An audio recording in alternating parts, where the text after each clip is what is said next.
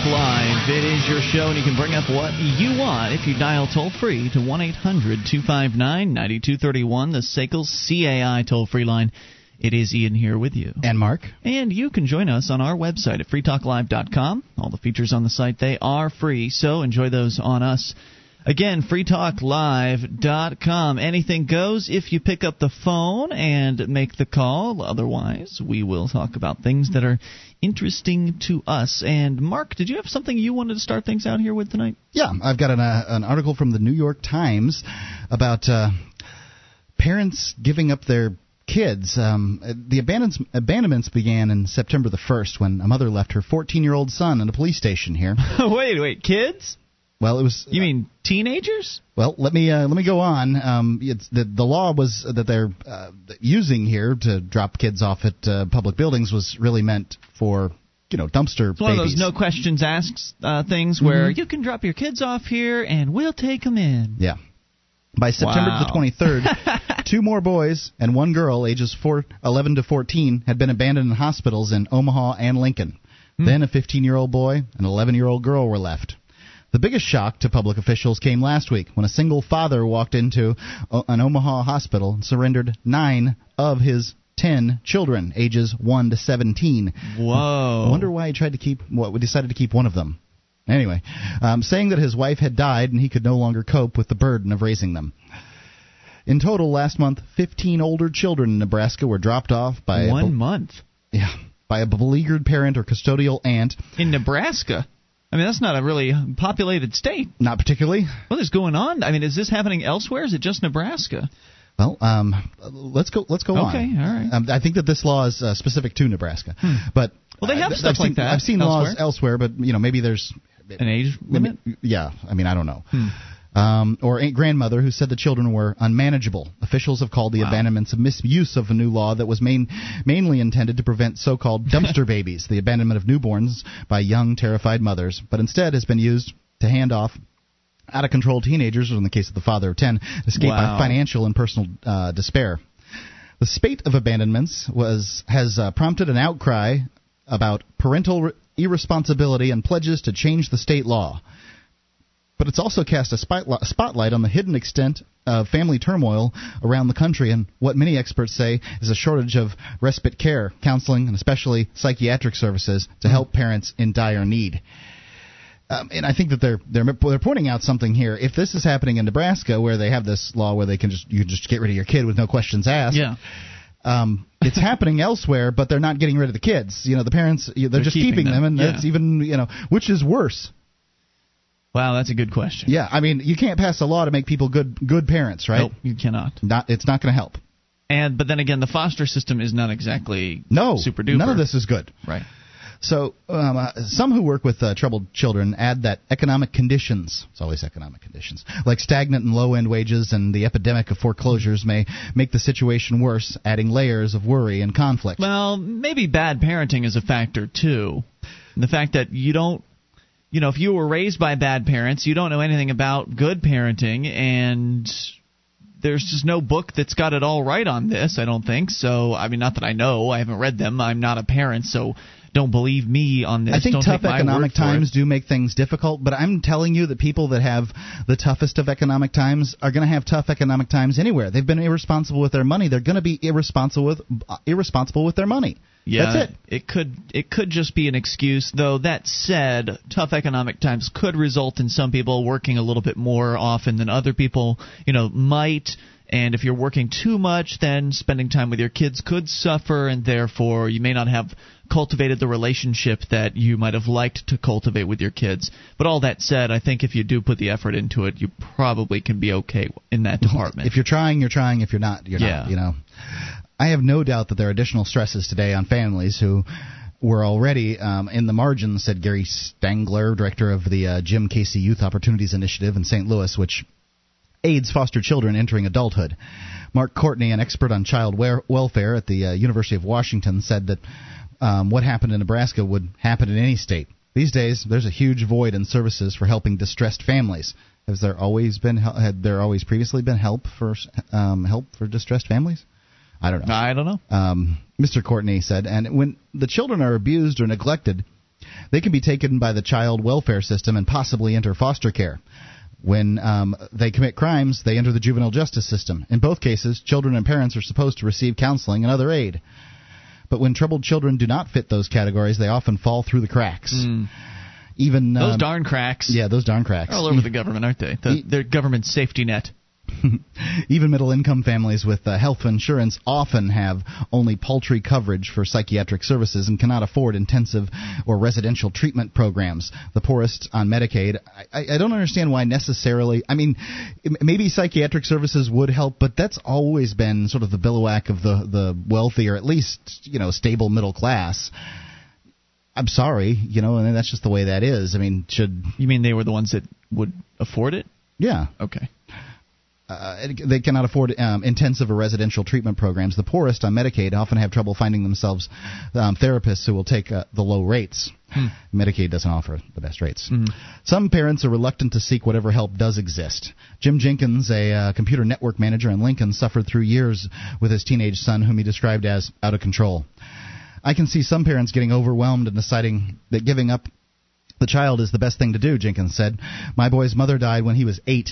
At age 13, he seemed to become a different person, constantly in trouble at school, making threats that led to visits by the police. Well, now, between 8 and 13 is a long time, and a lot can happen. I mean, a lot can happen in 1 year of a person's life. So to suggest that it was mom dying that contributed to that 5 years later, I don't know. Maybe it was. Maybe he's just an angry teenager. Maybe you're a lousy dad. That's all possible. It's possible. It sounds to me like the mom dying that's tough on a kid. Yeah, sure. It was just a living hell for years. I don't know where. I didn't know where to turn, and I took it on myself that it was my fault. Finally, the police made him put his son in a hospital for troubled youth for several days, and told him about a respite program at Cedars Home for Children, which took the boy for a week, giving Mr. Jenkins, his daughter, and his new wife a break and starting therapy for the boy. After a while, you realize this is not going to end today. There's no 30-minute solution, Mr. Jenkins said. But after years of therapy, his son turned a corner and has a diploma and plans to go to college. I was lucky. Adding that, Mr. Jenkins said, adding that a parent with more children, a less flexible employer, and little money may throw their hands up. In July, Nebraska became the last of the states to enact a so-called safe haven law. Such laws permit mothers to leave an infant at a facility with no fear of prosecution. So wait, when was it they instituted this? In July, but everything started happening in September. Huh. Well, maybe the word took a while to spread. Nationwide, more than 2,000 babies have been turned over since Texas enacted the first such law in 1999, according to the National Safe Haven Alliance in Virginia. But Nebraska's version was far broader than all others, protecting not just infants, but also children up to age 19. Wow. How do you turn over a 19-year-old? And here I have my loser son. Hasn't got a job, out of high school. Have you ever thought about doing something like this? Were you ever so frustrated with your teenager that you just felt like loading him in the car and dumping him out in front of the police station? 1-800-259-9231. How did you deal with that? If you were, pushed to the brink of wanting to do something like that, but obviously were not able to. How did you deal with that? Did you patch things up? Did it work out for you in the long run? Are these people just, having a little spat with their teen and then deciding to dump them out on the police department to punish them? That could be it too. Maybe it's not really a long-running thing with some of these parents, and it's just that they got pissed at their kid, didn't know how to deal with it, figured they'd punish him by turning him over to the state. I don't know. I'm just speculating on what could happen. Yeah. Mr. Stanton, who gave up his oldest child, an 18-year-old girl, remains something of a mystery. His wife died in February 2007 after giving birth to the 10th child. This is the guy with the 10 kids. Both parents had sporadic employment. For 9 months in 2004, the children were taken by child welfare officials because their home was filthy and disordered and the gas and water had been turned off. The family has since received public aid with rent and utility bills, while Mr. Stanton, for unclear reasons, recently quit a factory job. He sounds like a real winner. 800-259-9231. That is the SACL CAI toll-free line. You bring up what you want. This is Free Talk Live.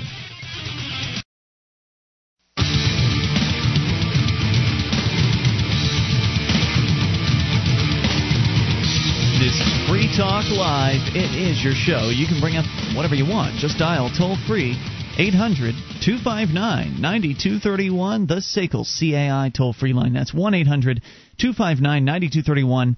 And you can join us on our website at freetalklive.com. We've got archives an entire year's worth of the programs right there waiting for you on the front page. Just click and download. They're yours. There's no logging in. There's no mandatory anything. You just click and get them free at freetalklive.com. And the world's largest machine gun shoot and military gun show is happening October 10th, 11th, and 12th, all at Knob Creek Gun Range. It's fun for the whole family with machine guns and flamethrowers for rent, helicopter rides, and 800 tables showcasing handguns, rifles, shotguns, and more. Opens at 9 a.m., $10 per person. That's KNOB, creekrange.com. knobcreekrange.com. Coming up, we'll tell you about some hot dogs that were blown up. But first, since that will involve the police, let's go elsewhere to Australia, where one of Australia's most senior organized crime investigators has been charged for alleged involvement in a $120 million drug importation conspiracy. Now, that's no small-time dealing. $120 million. In a move that stunned law enforcement officers across the country, Mark Standen, an assistant director of investigations with the NSW Crime Commission, was arrested recently in a raid by Australian federal police. Standen, 51 years old, has supervised some of Australia's biggest international drug busts and investigated corrupt police. This is a top cop. One of their top drug cops has been discovered to be corrupted. Isn't this just the way the war on drugs works? Well, it's the easy money, and no one's immune. That's for sure. Yep. So on one hand, he's out there busting drug dealers, but on the other hand, competing drug dealers. Right, his competition. On the other hand, he's out probably selling the very same drugs he's stealing from people. How better to get your inventory? He was arrested at his desk in the Commission's high-security Sydney offices by an AFP task force investigating an alleged conspiracy to import chemicals from the Netherlands to manufacture the drug ice. And I believe ice is a street term for methamphetamine. Meth, yes. 45-year-old man has been charged with the alleged conspiracy to import ephedrine hidden in a consignment of basmati rice. The Crime Commission confirmed the arrest. They're arresting people for ephedra. Apparently, Commission head Philip Bradley might make a statement today. She said, well, ephedra that's being smuggled in something that is not obviously ephedra, I suppose. So if you're smuggling ephedra, it's probably odds are probably good. Oh, I'm not saying that they're not going to use it for that. It's just that I bet it's illegal. Okay, yeah, you're probably right. And there you go. It's a cold medicine. It's allergy medicine. Mr. Standen, who has had access to some of the country's most sensitive intelligence, was taken from headquarters then to Sydney Police Center. Federal police cordoned off the offices dubbed the Star Chamber by criminal defense lawyers, and alleged criminals taken there and compelled to give evidence in camera and took a number of files from the premises. Apparently, the arrest was part of a series of raids in Europe where over 150 police raided homes and offices in 4 cities in the Netherlands, making 11 arrests. If Standen is successfully prosecuted, it will be one of the highest-level corruption cases in Australian history. Now, that's not to say that there aren't more corrupt cops up at those high echelons. It's not to say that. It's in every country. Right. Well, in every country, in Australia as well. This is not the only guy in Australia that is doing stuff like this. It's just that he's one of the few who's ever gotten caught. Now, there's no way to know how corrupt the cops are. There's no way to gauge. You can't look at the corrupt cop stories out there and say, well, we can extrapolate that because X amount of cops are caught for being corrupt, that X amount, Y amount of cops are actually It's just corrupt. A few bad apples. Well, it's not necessarily. No. The thing is that much I'll tell you for cops sure. Cops are going to get caught less often, not more often than the regular individual, because they have the ability to throw people off the trail of things. So if he's successfully prosecuted, it would be one of the highest level corruption cases. He is one of 2 assistant directors of criminal investigations. He's worked for the federal police force there, National Crime Authority, and Customs. So had quite a long career in the government's police system. His arrest follows criticism of some of the recent operations he's been involved in, including a compensation payout of almost $10 million to a group of officers from a covert task force into organized crime. And there's more here. Officers fought for more than a decade to clear their names of any hint of corruption, which left their police careers in limbo. Also controversial was an operation in which police released 7 kilograms of cocaine onto the streets to follow alleged drug networks, but recovered only 1 kilogram. So essentially, by the cops doing that, didn't they become drug dealers? Sure they did. The operation targeted... So it's okay to sell drugs as long as the cops are selling drugs if it's for the reason of, well, we wanted to see where the drugs went. Also, the operation targeted the importation from South America of cocaine through a drug ring linked to Qantas Airlines baggage handlers involving the Sydney underworld figure Michael Hurley, who died before he could be prosecuted. In July last year, it was revealed that 3 officers involved in the operation were disciplined for their role in allowing cocaine to be sold but not retrieved. Wonder how they benefited from that. Hurley was on the run for almost a year before he was arrested. The commission and the police blamed each other for leaking to Hurley that he was under investigation and his arrest was imminent. This is one of the other good things. We don't really talk about it too much, but sometimes we talk about some of the things that are perks about being sort of in the police system, but also being a drug dealer. I mean, there's some obvious perks, and maybe this is just one of the more obvious ones that haven't really necessarily discussed it. But you're on the inside, man. I mean, if you know people in the system, especially if you've been there for a while, which may be one of the reasons why you see rookie cops getting busted more often than the long-timers. If you're in the system and you've got connections, especially if the connections themselves are corrupted, then you're going to get a psst, hey, guess what? You're being looked into. Well, not just that, they're looking into you. But what if you've got your lieutenant on the street? You do all your business through a few guys, which would be the smart way to do it. Your by soldiers, the way. Your lieutenant would be how I would use that term. Right. Anyhow, and you know that one of them's going to get busted. Wouldn't it be a lot easier if one of them just came up dead? Because it's likely he's going to roll on you, right? Well, I don't know. I mean, it depends. You could about probably these get away with killings and stuff. Yeah, I don't know how often it happens in the world of cops. I mean, you could probably get away with. I mean, I don't even know how often it happens in the world of the drug land. It does happen. I don't want to sound like it doesn't, but if you're in the upper echelons and you're doing big business like that, the increased risk of death is certainly there, but at the same time, you could probably successfully shut somebody up by threatening his wife or threatening his kids. Look, if you roll over, little Johnny's going to turn up dead. Put a horse head on their front door or something like that, or out on their front porch. You can do things that will scare the living daylights out of somebody, and they're not going to roll over. Most of these cops, they care about their families, even though they may be corrupt, bad guys in that way. One of the reasons a lot of them do the things they do is because they want to put their kids through college. Why wouldn't they? Sure, they care about their families. Everybody does. Yeah.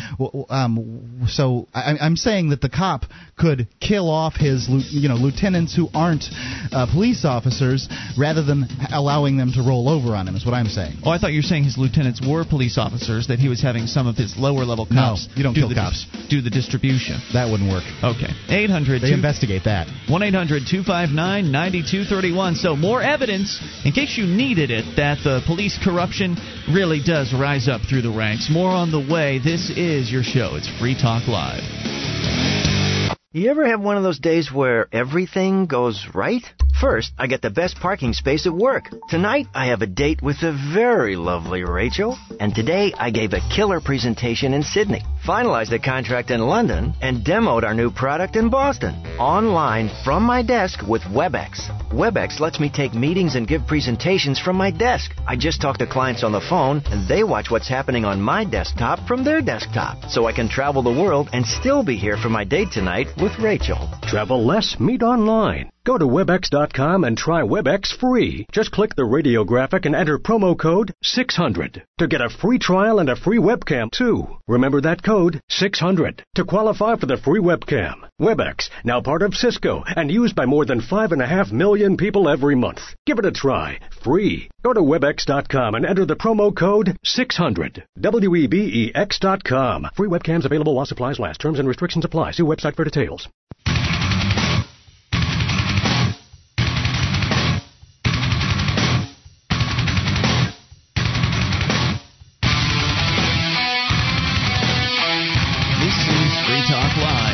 It's your our show. You can bring up whatever you want via the toll-free number at 1-800-259-9231, the SACL CAI toll-free line. It's Ian here with you. And Mark. And you can join us online at freetalklive.com. All the features are free, so enjoy those on us. Again, freetalklive.com, and those features do include the bulletin board system. We've got over 400,000 posts. There is a lot to discuss there. Everything from serious issues to fun stuff. Enjoy it all free over at bbs.freetalklive.com. That is bbs.freetalklive.com.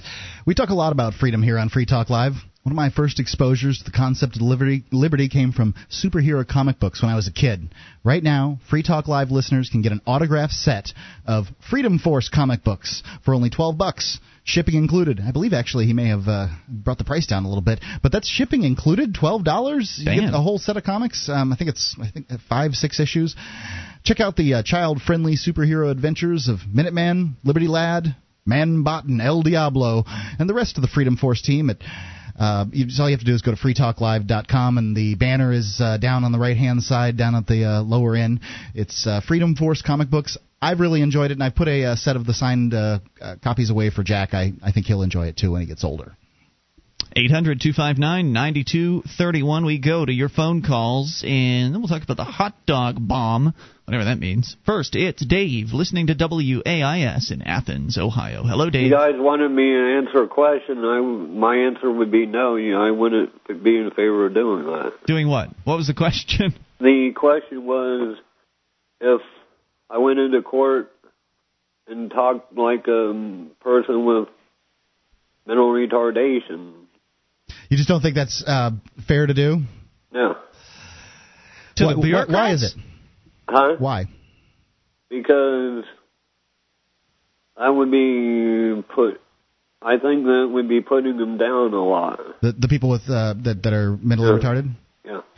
Now, I understand where you're coming from, Dave, and that wouldn't be the reason for it. That wouldn't be what what one was trying to do there in that particular instance. And what I would say to that kind of is, I can make all kinds of silly voices that characterize all kinds of people. I can talk like a black guy. I can talk like a guy from who's got a mainline accent, Thurston Howell III. And different people could be offended by me making those caricatures. And I wonder, sort of, where does it end? Do I just not get to make any kind of caricatures without hurting someone's feelings? Well, doing cartoon voices or doing the president, something like that, wouldn't offend me. Well, it wouldn't offend you, but it might offend the president. It might offend the supporters of the president. It might offend people like in different categories. It's so hard, obviously, I'm not trying to make fun of anybody who's their mental capabilities or anything like that. However, I think that there's kind of this line, there's not a line. There's a gray area where one kind of, you have to be able to take a joke to a certain amount. Don't you think? Let me think it over, and I'll give you a call back. Fair enough, Dave. Thank you very much. Thanks for the call and the consideration there. 800-259-9231. What he's talking about, I think, was we were discussing it last night, and the idea was that in the case of Concord, New Hampshire, there's a federal courthouse where the bureaucrats that are running the security there are very, very mean, and they're just vindictive and nasty. And so the idea proposed, and I don't know if it was you that proposed it, Mark, or a caller, but I don't know. Somebody proposed the idea of going in and having somebody act as though they had some sort of mental dysfunction. Just playing around with the bureaucrats. Yeah, I mean, they don't know who you are, and it is a public trial.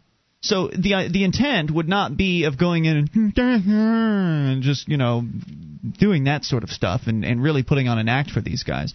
Would not be to make fun of those who have real mental disabilities. The point would be, because you aren't doing it in front of them. Right, and not all of them talk like that. Certainly, the vast majority of them don't. Some do, The point would be to just harass these cops, or whatever you want to call them, court guards, to just give them a tough time. That's all.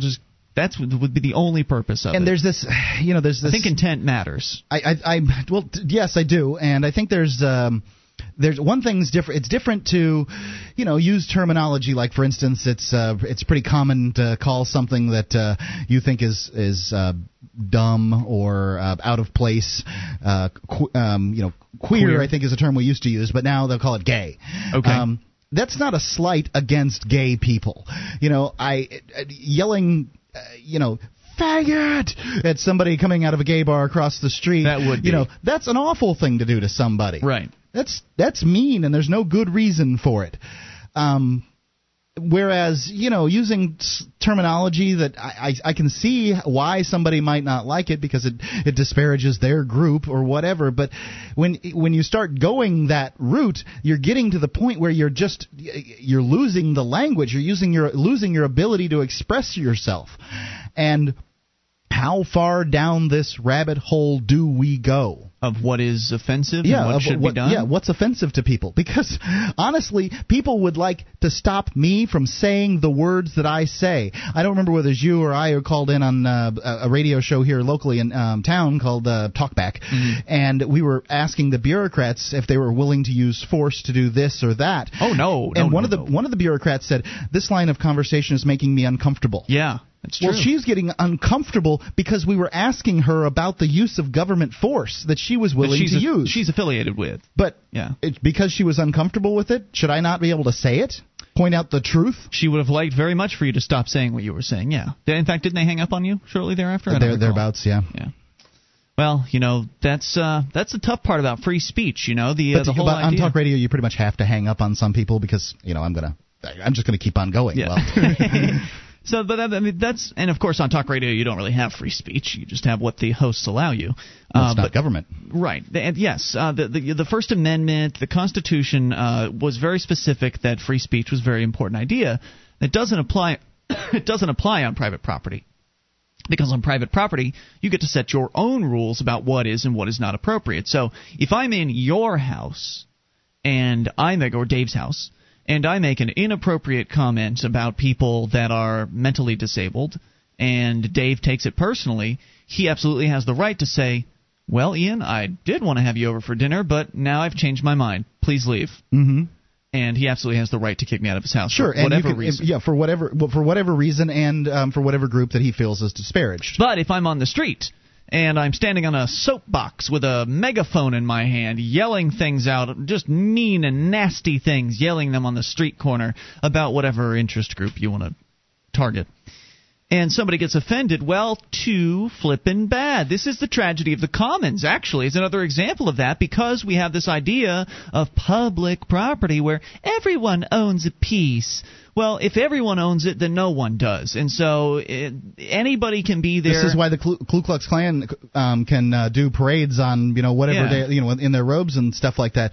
You wouldn't have to be offended by that if that wasn't public property. Right. If it was private property, they'd have to go find somebody who has a big tract of land to have their little parade on to allow them to have their parade. Yeah, but it might be out in the middle of the boonies. Right, where no one would see them. Right. With their stuff. So, interestingly enough, the public property situation actually leads to instances where more people could be offended by speech they don't like than they might otherwise in a private society.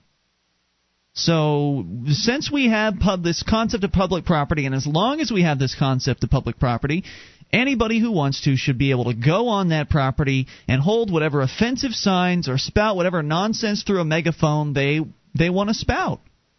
And if you don't like it, well, the best solution to that is to just shout back if you really are upset, or just ignore them. No. You don't shout back because it's simply not going to do any good. Well, some people have. I don't necessarily mean directly at the person. Some have said that the best solution to speech you don't want to hear is more speech. Instead of trying to shut down the speech you don't want to hear, get out there on the radio waves and the television channels and whatever newspapers might be in the area and talk out about why these people are wrong with their belief system and speak out on the issue. That way people can become enlightened instead of just, the gang of people with the pitchforks and the torches. It just seems like a sensible solution. 800-259-9231. You bring up anything. Or blow up the hot dogs.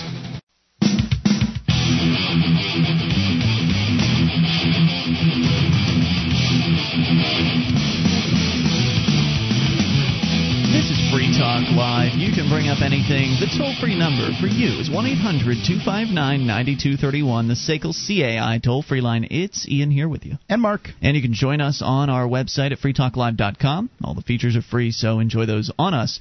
Again, freetalklive.com. And if you want to help support the show, we ask that you go ahead and shop with us at amazon.freetalklive.com. Enter Amazon through that link. Free Talk Live will get a percentage of your purchase.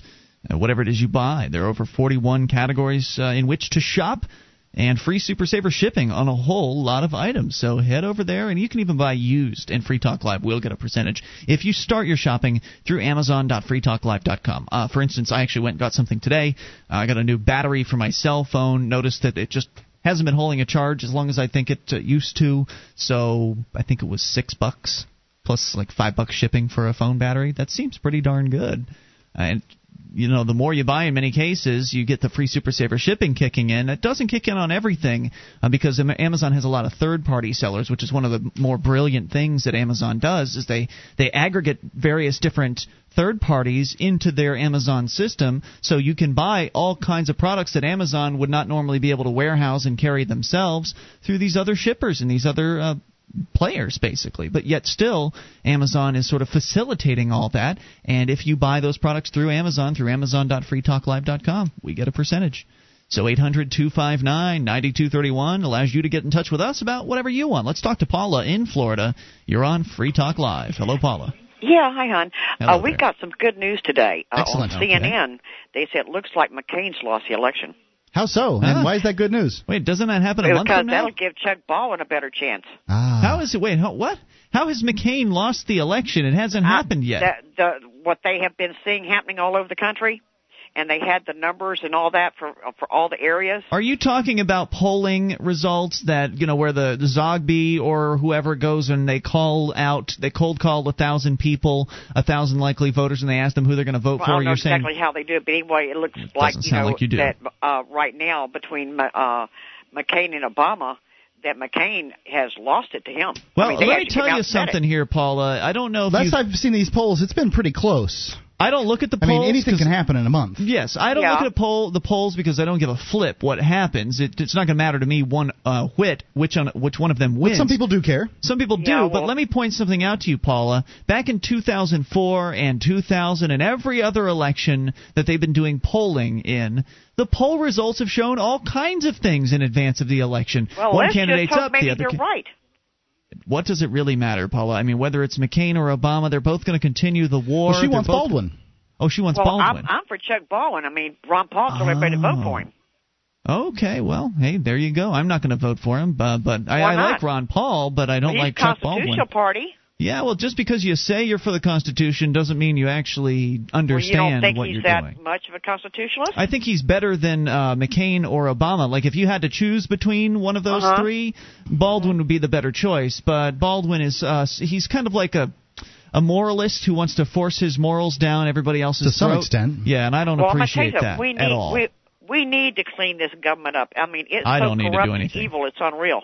Well, I see where you're coming from, and I don't know if it's realistic, what you're suggesting. Well, my cousin is going to get into it. He's running for president for Florida, too. Running for president? Oh, yeah, I have really? a cousin here that's running for Florida, too. Well, you're gonna leave him out in the cold, and you're going to vote for Chuck Baldwin? Or you No, it's what I'm saying is, have y'all heard anything about a vice presidential candidate with Chuck Baldwin? I'm sure he has one. Because he's going to get in touch with him, because they're both right here in Florida. I see. Oh, very good. And he's going to put in a call to him tonight. Good luck to that. I wish him the best of luck. I just don't think that you can. I don't think you can look at the polling results and actually extrapolate anything useful as far as what's going to happen in the future. I don't think you can. Well, at least it's looking good anyway. I mean, more so. Well, I think a lot of people are going to be disappointed with their two choices and likely vote for Baldwin. We shall see. Thank you, Paula, for the call tonight. Appreciate it. 800-259-9231. I think it's possible that Baldwin will do far better than Bob Barr. I think the Constitution Party, because Ron Paul got behind Baldwin, and remember, the reason why Ron Paul got behind Baldwin was because Bob Barr stabbed him in the back. Snubbed him. I stabbed him in the back. That's what else would you call it? I'd call it a snub. Bob Barr was invited to this conference with Ron Paul, with all the other third-party candidates, kind of a big press conference to promote the idea of voting third party. and he had indicated he was going to attend.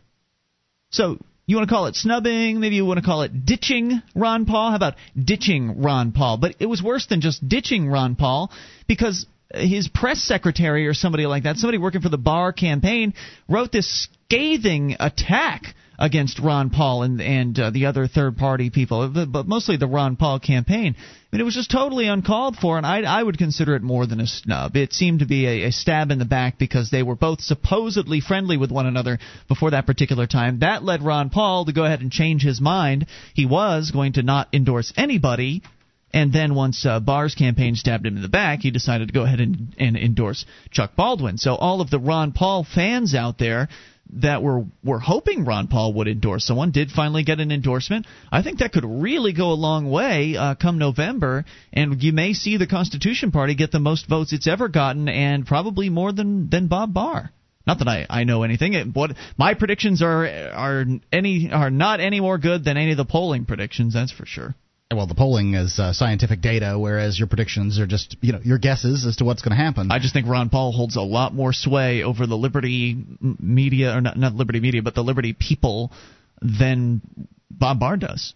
So we shall see. We shall see what we shall see. 1-800-259-9231. Tell me about the hot dog bomb. I have no idea what this is. Well, it's not a hot dog bomb. They blew up some hot dogs because they thought they were dangerous. Who's they? Well, the police.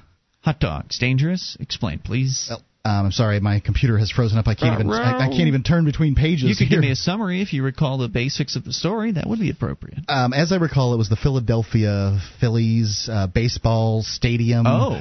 Where, could it be a terrorist attack then, right? Right. Attacking a stadium. We're talking about some hot dogs wrapped in aluminum, and somebody decided they looked like, okay, here we go. Are we talking about like a bulk pack of hot dogs, like something for the vendors there? The discovery of several hot dogs from... CBS3.com. The discovery of several hot dogs in packages outside Citizens Bank Park brought the bomb squad out and forced the temporary evacuation of the stadium Wednesday evening. According to the police, Pattison Street between Darien and 11th Street was shut down as officials investigated the discovery of several suspicious packages near a ticket office. Fans inside the stadium were evacuated, but players remained on the field during the incident. Bomb squad members further investigated the packages and determined they were simply several hot dogs in foil wrappers. Sadly, the wieners were detonated as a precaution. They just blew them up because... They love that stuff. Yeah. This is not the only time we've read a story similar to this. I don't know if it's ever been as absurd as a box of hot dogs, but it seems like... Several hot dogs wrapped in foil wrappers. Okay, I mean... Individually wrapped? Well, that's how they give them to you at a ballpark. They were probably sitting in a little carton or something together, but yeah, just individually wrapped hot dogs. So they put a bomb in there where there wasn't one and blew them up. Yeah. Well, we've got to blow this up just to be safe. I've never understood that. I feel like someone might have explained it in the past, but it's one of those things where I probably have to be explained it twice, 2 or 3 times before I'll actually get it. What's the reason for blowing things up that are supposed to be bombs? It was clear from when we looked at it at first glance, and when you looked at the debris afterwards, there was packaging and duct tape. I don't see many hot dogs sold here with duct tape. Phillies VP of Operations Mike Stiles said, "We did just what we felt was appropriate." Who's we? Phillies VP? The Philadelphia Phillies did not blow up the hot dogs. That was the Phillies VP. Oh, okay. Yeah. Oh. The Phillies take on the Atlanta Braves whatever. But okay, so a hot dog, the packaging was held together with some duct tape because it had ripped. Maybe it had gotten damp or something like that. I don't know. Amazing. Just People seems silly. They're so ready to blow crap up. Yeah. Well, it's just more proof that when you give them their toys, they want to play with their toys. That's exactly what I was thinking of. And they get all kinds of money from the taxpayers, and of course now the Homeland Security money is rolling into police departments. They're buying tanks, they're buying battering rams, they're buying all kinds of sniper rifles, and I guess they've got their own set of bombs that they can use to just blow up whatever it is they want to blow up. When the cops blow up a hot dog cart, then it's okay. But if anybody else blows it up, then that's a crime, apparently. It's very strange. Very double standard, but this is the way things are, right? This is how it works. I don't know. It's just silly. Toll-free number, 1-800. Just harken back to that, the incident in Boston where they had to blow up the flashing sign. 800-259-9231. More taser deaths. By the way, did you hear the cop that I guess was the lieutenant that ordered the killing, or the tasering, which resulted in the killing. The tasering of the man in New York, the crazy man that was waving a big light at people, a light bulb. Yeah. That guy shot himself. He's dead. Gosh. All right, more on the way. You can take control. Hour 2 is coming up. Another taser story and whatever you want to talk about if you dial in toll-free to 1-800-259-9231. This is Free Talk Live. Would you like to help others find Free Talk Live? You can help us advertise, market, and promote the show at amp.freetalklive.com. Consider becoming a Free Talk Live amplifier now for $3 a month and get some cool bonuses at amp.freetalklive.com.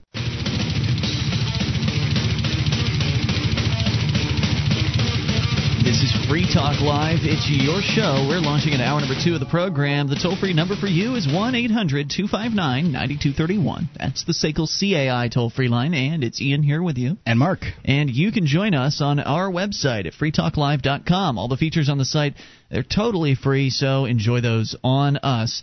Again, that is freetalklive.com. The Institute for Humane Studies is looking for libertarian students and recent graduates interested in careers in, movies, film, animation, video game productions, print and broadcast journalism, public policy.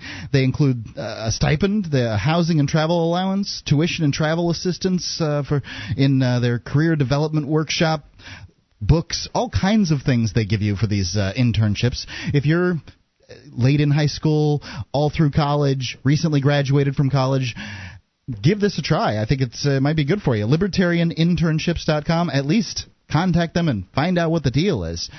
That's LibertarianInternships.com.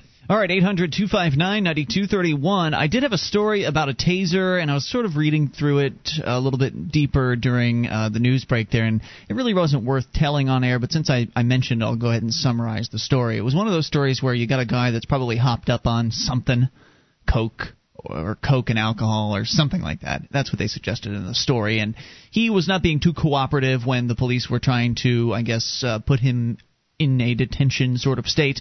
And they tased him several times, twice. They tased him at least twice before the police got the handcuffs on him. But then after the handcuffs were placed on him, they tased him again. And it's that point at which I think you've crossed a line. I understand the purpose of the taser, and I think that there are some legitimate uses for it. If you've got a madman that's high on PCP that thinks he's as strong as 10 men and is at least acting that way, he can put people in danger. There's no doubt about that. So if you've got a dangerous suspect that you're trying to bring to right, there's sometimes you would use the taser that it keeps them from having to use the billy club or the gun. I like it for that reason. But if you can use it to save a life that would otherwise be possibly threatened by the more standard police issue gear, then that's good. But once you get the guy in cuffs, I understand that if he was dangerous before, he might still be somewhat dangerous while in cuffs, but not that much. Right, you think he could take care of the guy when he's in cuffs, and if not, you shackle him too. Yeah. I mean, at some point or another, you've got him. You've got a guy in cuffs and probably multiple cops on the scene at that point. It would not be difficult to have multiple cops move in on a man in handcuffs and, as you say, put on shackles and put him in the back of a police car. So it seems to me that the third tasering was just because they could. And that's what we've seen with these taser deaths, is they utilize the taser in many circumstances where the tasers were not originally intended to be utilized. Where was this story, by the way? Yeah, I closed the story. Okay. Sorry. It could have been anywhere. These stories pop up all over the place, and the dude died. The guy who was tased... And he probably wouldn't have died without the last tasing. Without the final tasing. Exactly. And it's just so unnecessary and a lot so of times sad. the people that are, this happens to are not savory characters. But that's not the point of it. Right. The police aren't there to execute people. They're human beings, and this isn't Judge Dredd. Right. People make mistakes, and they deserve the opportunity to restitute their victims. If there was a victim in the case, I think it was just a raving madman. They were talking about how he's like foaming at the mouth or something like that. So if there is a victim, that person should be restituted. But if you've got a dead suspect on your hands, nobody's going to get any restitution. So, but the cops understand that there's very little penalty that actually happens to them as a result of pulling the trigger on a taser. very little ever occurs to the police as far as punishment. And that much is true, and I'm not sure that these things are necessarily thought about in advance. Look, if a guy's giving me a whole bunch of trouble, from that, in a physical standpoint, I might give him that last little kick. I'm, however, never going to be a police officer, and no, it's not acceptable. It is not acceptable behavior, and I can't say that it's wrong. I can say I understand, but it's wrong for them to do that. Okay, by the way, last hour we talked about the cops blowing up some hot dogs because, well, they wanted to. I guess they believed there was still a chance there could have been a bomb in there. They believed it was a package with a bomb in it, but they looked through it and they only found hot dogs. Watch out, those hot dogs are loaded. But apparently they believe that there still could have been something there, so we need to blow this up. And I asked the question, which I know I've asked in the past, and I don't recall what the answer was. But the question was, why do they do this? Is it just because they like to blow stuff up and this gives them an excuse? I believe that's the number one reason, but our board operator actually had a suggestion. He says the theory is that you can put a small explosive charge about the size of a firecracker in and disrupt the detonator mechanism on a larger bomb. Once the detonator is blown apart, the rest of the bomb is hopefully at that point inert. It's safer for the explosives disposal guy than trying to disarm a bomb by hand. The EOD guy never knows when a bomb might go off and catch him 12 inches away. Okay, I see that, but there was no evidence of a bomb. So in the case where there's no evidence, if you've got a ticking bomb and a detonator device, well, then you know where to strap the little firecracker to blow up the detonator. But these guys looked through this box of hot dogs and couldn't find any evidence of a bomb, but went ahead and blew it up just to be safe. I guess, I was kind of thinking about the story too, and I guess I brought it out to just show how much the police like to use their toys. And, in thinking about it a little bit more, I think I'm going to have to say, if you've got the bomb disposal guys there, they've already been deployed. You're already paying them their overtime or whatever. So let them blow something up? Well, no, it's not it's you might as well not take the chance even with the loaded hot box. It's a hot dog box. Where are you going to hide the bomb? They suspected it for some reason. That reason was duct tape. Was they want to blow some stuff up. That's what the reason was. Let's go unscreened to the amp line. You are on Free Talk Live. Hello? I can barely hear you. I don't know if there's much I can do about that at the moment, but go ahead with your thoughts. This is Jonathan in Texas. I wanted to talk about my latest experience with the Monopoly Protection Agency. Do tell. Well, I was working in my front yard last night, and a person who lived on the street that I didn't know lived there drove by at an extremely fast speed, and we yelled at him to slow down because there were kids playing in the road. Right. A person drove by again 15 minutes later. We yelled at him again, and he got out. Was he going fast again the second time? I'm sorry. It sounds like you're having a telephone problem because you're cutting in and out. I don't know what that problem might be. If you'd like to continue telling your story, you're welcome to, or we can put you on hold and see if we can work those out. Okay. All right. That means he's going on hold, I guess. Not sure what the problem with the phone lines is. See if we can remedy that. 800-259-9231. By the way, that's the amp line that he's on, so if you're calling the 800 number, everything should be fine for you. That's 1-800-259-9231. So we'll find out what the rest of that story is. I'm going to guess the guy going fast was a cop. That's my guess. I don't know for sure. In fact, there was an incident recently outside of the federal courthouse where one of the Concord police officers decided to harass some of the activists that were on the corner demonstrating. Did you see the video footage from this yet, Mark? I did see the video footage. What did you think of that? Well, I thought that there was some some blame to go around. That there was. What are you talking about? Well, you don't know what happened ahead of the video. I was not there. That's true. I was down the street. I do. What happened? Well, the officer was sitting at the stoplight, and one of the protesters kind of made a comment to him. Hey, shouldn't you have your seatbelt on? Yeah, which I think is fine. And he made a kind of had a smarmy, smart aleck. Yeah, maybe I should. And I don't see anything wrong with that, honestly. And then there was an expletive uttered. A-hole. Yeah, by the protester. And right. That's the line stepping. And I understand. No, it's not. Yeah, it is. No, it's not. You talk to any professional law enforcement officer, anybody like Bradley Jardis or Shane Maxfield up here in New Hampshire, anybody who's a real professional, they'll tell you they've been trained that if somebody is yelling F you at their face, that they're just supposed to take it and move on and do their job and actually go after real criminals. To suggest that somebody calling a cop a naughty word is an excuse for the cop to be able to pull over and harass somebody, no, sir. You're wrong about that. This guy was a hothead, and he got what he deserved. If you want to see the footage, go to Ridley Report. It seems somewhat unrealistic. I understand where you're coming from. That would be the professional aspect. That's right. But I think that the idea there would be that you would act professionally to get treated professionally. And then he came out of his car and proved that he was an a-hole. You can see the footage for yourself by going to RidleyReport.com. It's interesting stuff, the way the cop don't expect to be left alone by the police officers if you're not going to leave them alone. More on the way. You take control. This is Free Talk Live. This is Free Talk Live. You can bring up anything. Just dial toll-free to 1-800-259-9231. That is the SACL CAI toll-free line, and it's Ian here with you. And Mark. You can join us online at freetalklive.com. All the features are free, so enjoy those, including the archives, the wiki, the updates. We give them all away. And you can go to freetalklive.com to enjoy them on us. A new online store featuring whimsical decorative knobs and pulls is open for business. FunKnobs.com is catered toward consumers looking to give the playroom, kids' room, bathroom, or even the kitchen a unique and fun flair. Toll-free phone customer service is available at 1-877-820-9224. That's 877-820-9224.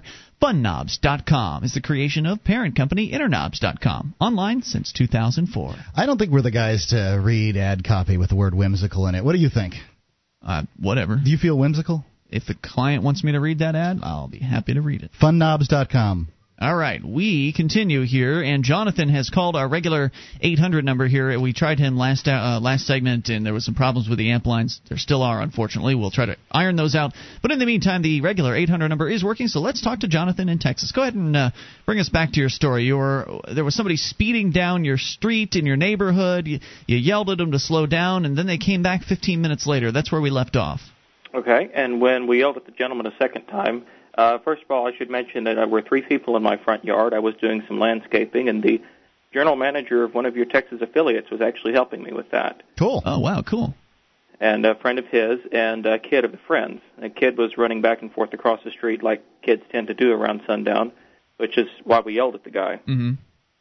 So the second time we yelled at the guy, he pulled to a stop in the middle of the road, got out of his vehicle, and we assumed he was either going to yell at us or whatever. Yeah. But before he got 2 or 3 words out, he punched a general manager across the jaw and got a good shot in my eye. And jeez. We yelled a little bit, and the guy punched me again, and then my buddy pulled a knife on him and finally got him to run away. Jeez, that's crazy. I'd never seen anything like that in my life. I don't know if the guy was hopped up on drugs or what it was, but despite my free market principles, I decided this was definitely a time to get the Blue Light Gang involved. Uh-oh. Yeah. So I gave them a call, and they showed up. They don't always help the situation. What happened? Well, they showed up about 30 minutes later. Mm-hmm. And I called them because I was afraid the guy lives on our street. I was afraid he was going to his house to get a gun because he was not acting very rationally. So you had seen this gentleman before. You knew for a fact he lived on the street then. I'd seen his truck before. He was driving a company vehicle, which kind of sticks out like a sore thumb. Yeah. So the police came, and we spent all of probably 15, 20 minutes doing paperwork and other silliness before they went down there to pick up the fellow. And where this gets interesting is that he'd been in trouble before. Mm-hmm. So they knew the guy, and they knew that he was up to no good. But the judge involved of setting the guy's bond set the bond so low that the guy was back out on the streets before the paperwork even hit the DA's office. Okay. And this whole incident, when I was sitting at home after it happened, I was thinking, how would the free market handle somebody that was just so completely unhinged? And I came to the conclusion that, well, they would certainly handle it better than that. Somebody that's proven to be a threat and that has a history of violence, they wouldn't put him right back out on the street. They would have to, right? I mean, if their job is to protect the people that they've been hired to protect, then that doesn't exactly count as protection. at all what the cops did. So how long did he stay in jail? Probably about time? 15, 16 hours. 15 or 16 hours?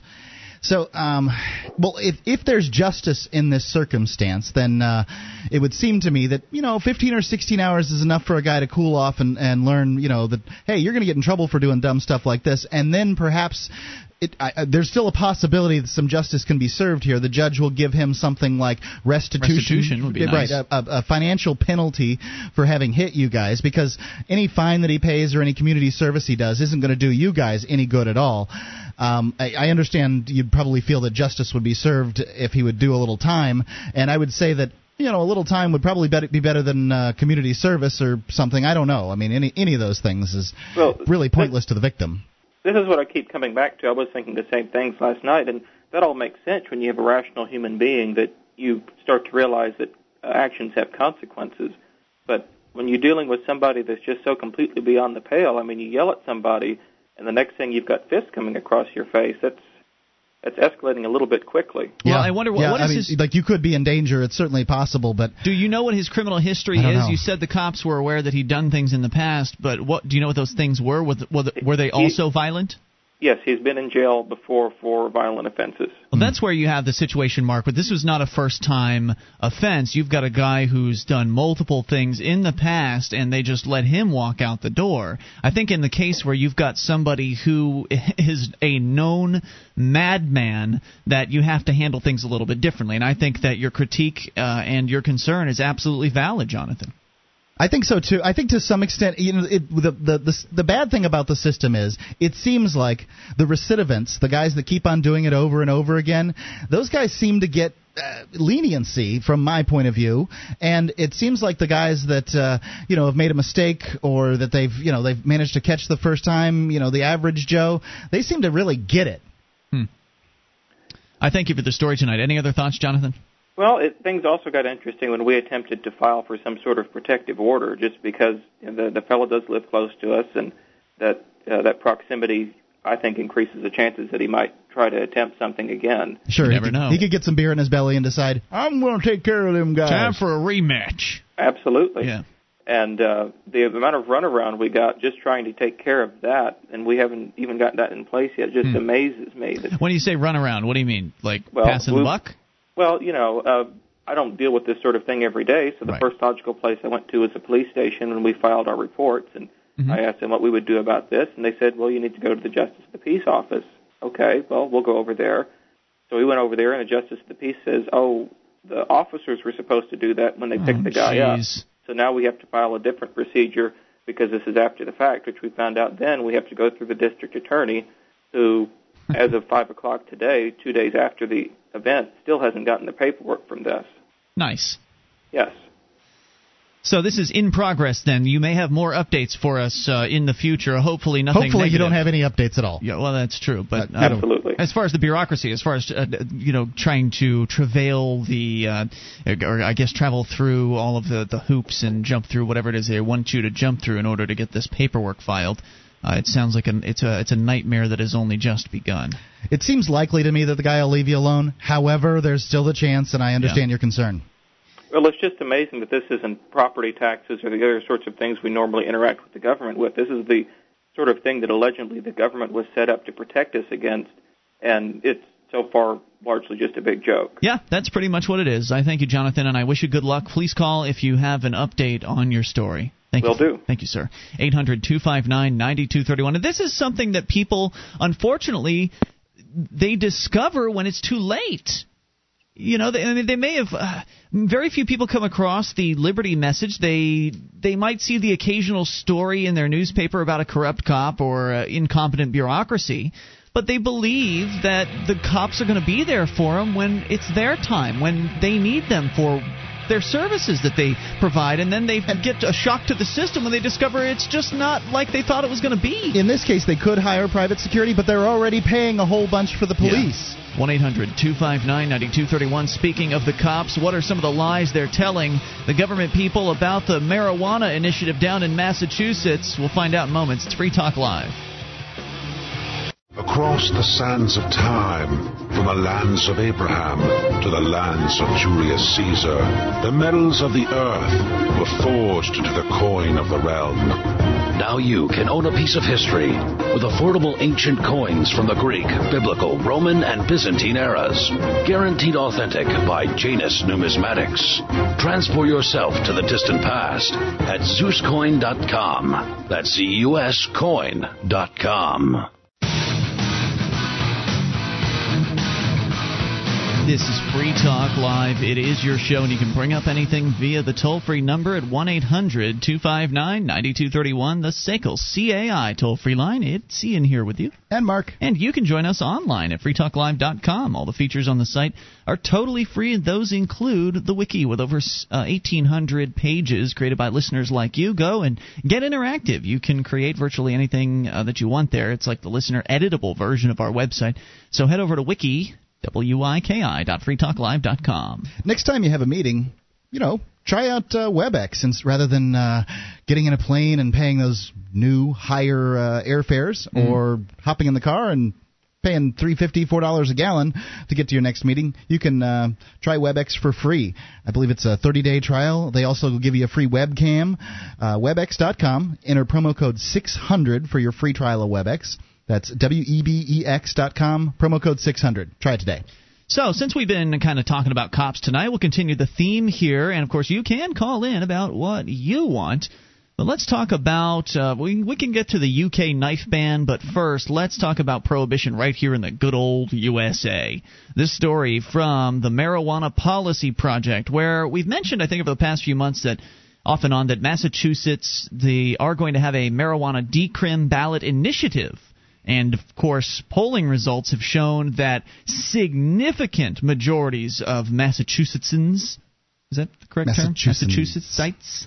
Massachusettsans? I think the common nomenclature is massholes. Massholes. Well, anyway, the good people down in Massachusetts are all in favor of, most of them are in favor of marijuana decriminalization. And we're not just talking about medical marijuana here. We're talking about decrim wherein somebody would suffer less if the cops caught them with marijuana. It's a good idea, and most people agree. Unfortunately, the police don't, and the district attorneys don't either. This story, again, from the MPP, just outlining some of the lies that they have been flooding the media with in what MPP calls a cynical attempt to scare voters into defeating the measure on November 4th. So whenever this stuff comes up, whenever a decrim measure comes up, whether it's on the ballot or in front of the legislature or whatever, the police and the government apparatus that is out there enforcing these laws and advocating for these laws come out with the same old lies. And here are some of them. Marijuana, they claim, is more dangerous than alcohol or tobacco. No, it's not. Because they say tobacco takes a long time to kill you and alcohol has health benefits. Marijuana hasn't been shown to kill anyone. Right. Ever. Hasn't given anyone lung cancer. Certainly marijuana smokers have gotten lung cancer. They usually smoke cigarettes. They smoke cigarettes. Inhaling combusted plant material into your lungs, it doesn't seem like is a good idea. It seems like a rational person would say that's a bad idea. However, they've also been shown that the cannabinoids in smoked marijuana, and any marijuana, honestly, can be good for you in many different ways. Yeah, but the government claims that it hasn't. And what's the reason for alcohol? I'm sorry. It can be good for you, it says. Well, so can marijuana. Well, that's not there. They're never going to admit that. Here's some more. They don't have to. The science does. Here are 4 gems from the Massachusetts District Attorneys Association.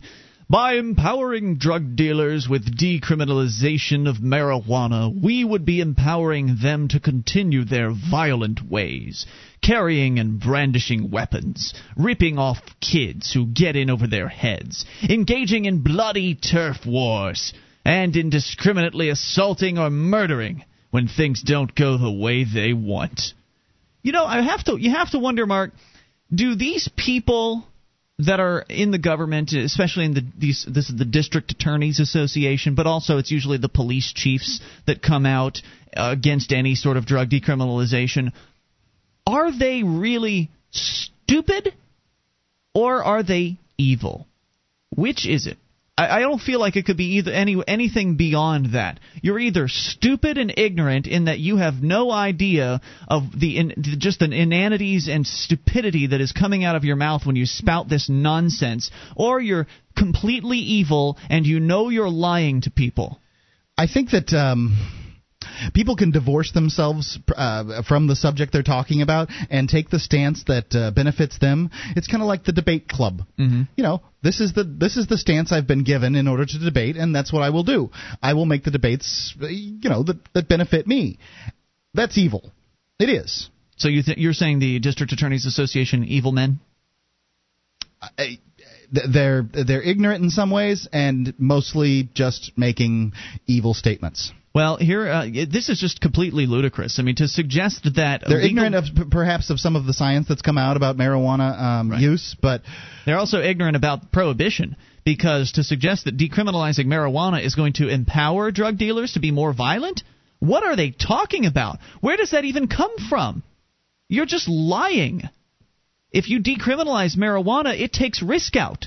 It removes risk from the equation. Now, it's still illegal. I think that they probably haven't thought about what's the world going to be like if marijuana is legalized. They don't think about that so much. So, there's I don't know what they think. Certainly bad. Like they think of marijuana as being bad largely because it's illegal.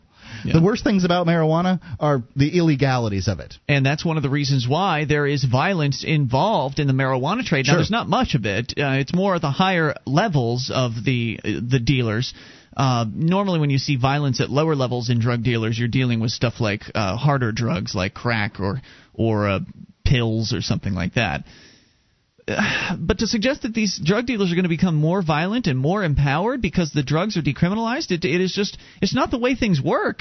I mean, the economics of it is if there's less risk, less violent people get into the trade. If you, for instance, have laws that put drug dealers to death, as some countries do, what you'll find is that the drug dealers are the most ruthless mofos you can possibly imagine. Whereas if the penalties for drug possession are very, very lightweight, then the drug dealers it's not as risky of a business. One of the reasons they're ruthless is because they're allowed. It's fostered. They can't get the protection of the police to do their business like a normal businessman can. So therefore, they feel they have to take. What's that? Maybe they could get the protection. That last call didn't feel like he was too protected. Understood that the protection of the police officers may not be the most efficient but it's there. In the world. However, it is there, and it is, it's dangerous for the criminals. However, when you can't get those protections, hey, somebody robbed me at gunpoint for a pound of my marijuana. How are you going to be able to, get the police involved in that? You can't. So if you want justice, whatever that might be, you have to get it on your own. More lies from the district attorneys. Marijuana arrests are strongly associated with violent crime. Dangerous criminals who make the wrong choice time and time again. Now, MPP adds that in reality, research shows unmistakably that marijuana, unlike alcohol, is almost never the cause of aggression or violence. And anybody that has had any experience in dealing with marijuana smokers knows this to be the absolute truth. People don't light up a big spliff, toke it up, and then get all angry at people. They don't run out, destroy property, and attack folks. That just doesn't happen. People get mellowed out. They want to sit down, chill, watch some TV, play some video games, enjoy themselves in the company of their friends. I've never once in the history of being around people that have smoked marijuana, and I've been around a number of people that have smoked marijuana, never once have I seen anybody even get remotely upset while smoking marijuana. Certainly not coming close to violence. Well, I suppose I've been upset, but not a violent sort of upset. When I was in prison, there was an officer there one time that was walking me to my job that I had to do at night at times, and I think I had a fellow coworker with me, and he said, if it was up to me, I'd give you guys a bag of marijuana every week. To chill you out. Right. Let every inmate in the place smoke marijuana. I think that prison would be a better place. You'd have people getting arrested just so they could smoke some weed, though. You think? Yeah. Hold on. They serve food in prison. It may not be the best food. There's not a lot of people getting arrested. Some homeless people get picked up just so they can have a roof over their head. I don't think they would. There's homeless shelters out there. But you don't get free weed. You hear a lot. The homeless shelters could start giving. If they were able to give out the weed, then the homeless shelters could do it too. You hear a lot about these people that want to be in prison. I never saw one. I never saw a single one of those convicts banging on the gate to get back in when they kicked him out the door. That would be an interesting, maybe free market development in possibly jailing. The violent criminals that you're putting in jail in the free market because all the consensual criminals are no longer there. Get them high. Maybe they'll chill out. More on the way. You can take control. This is Free Talk Live.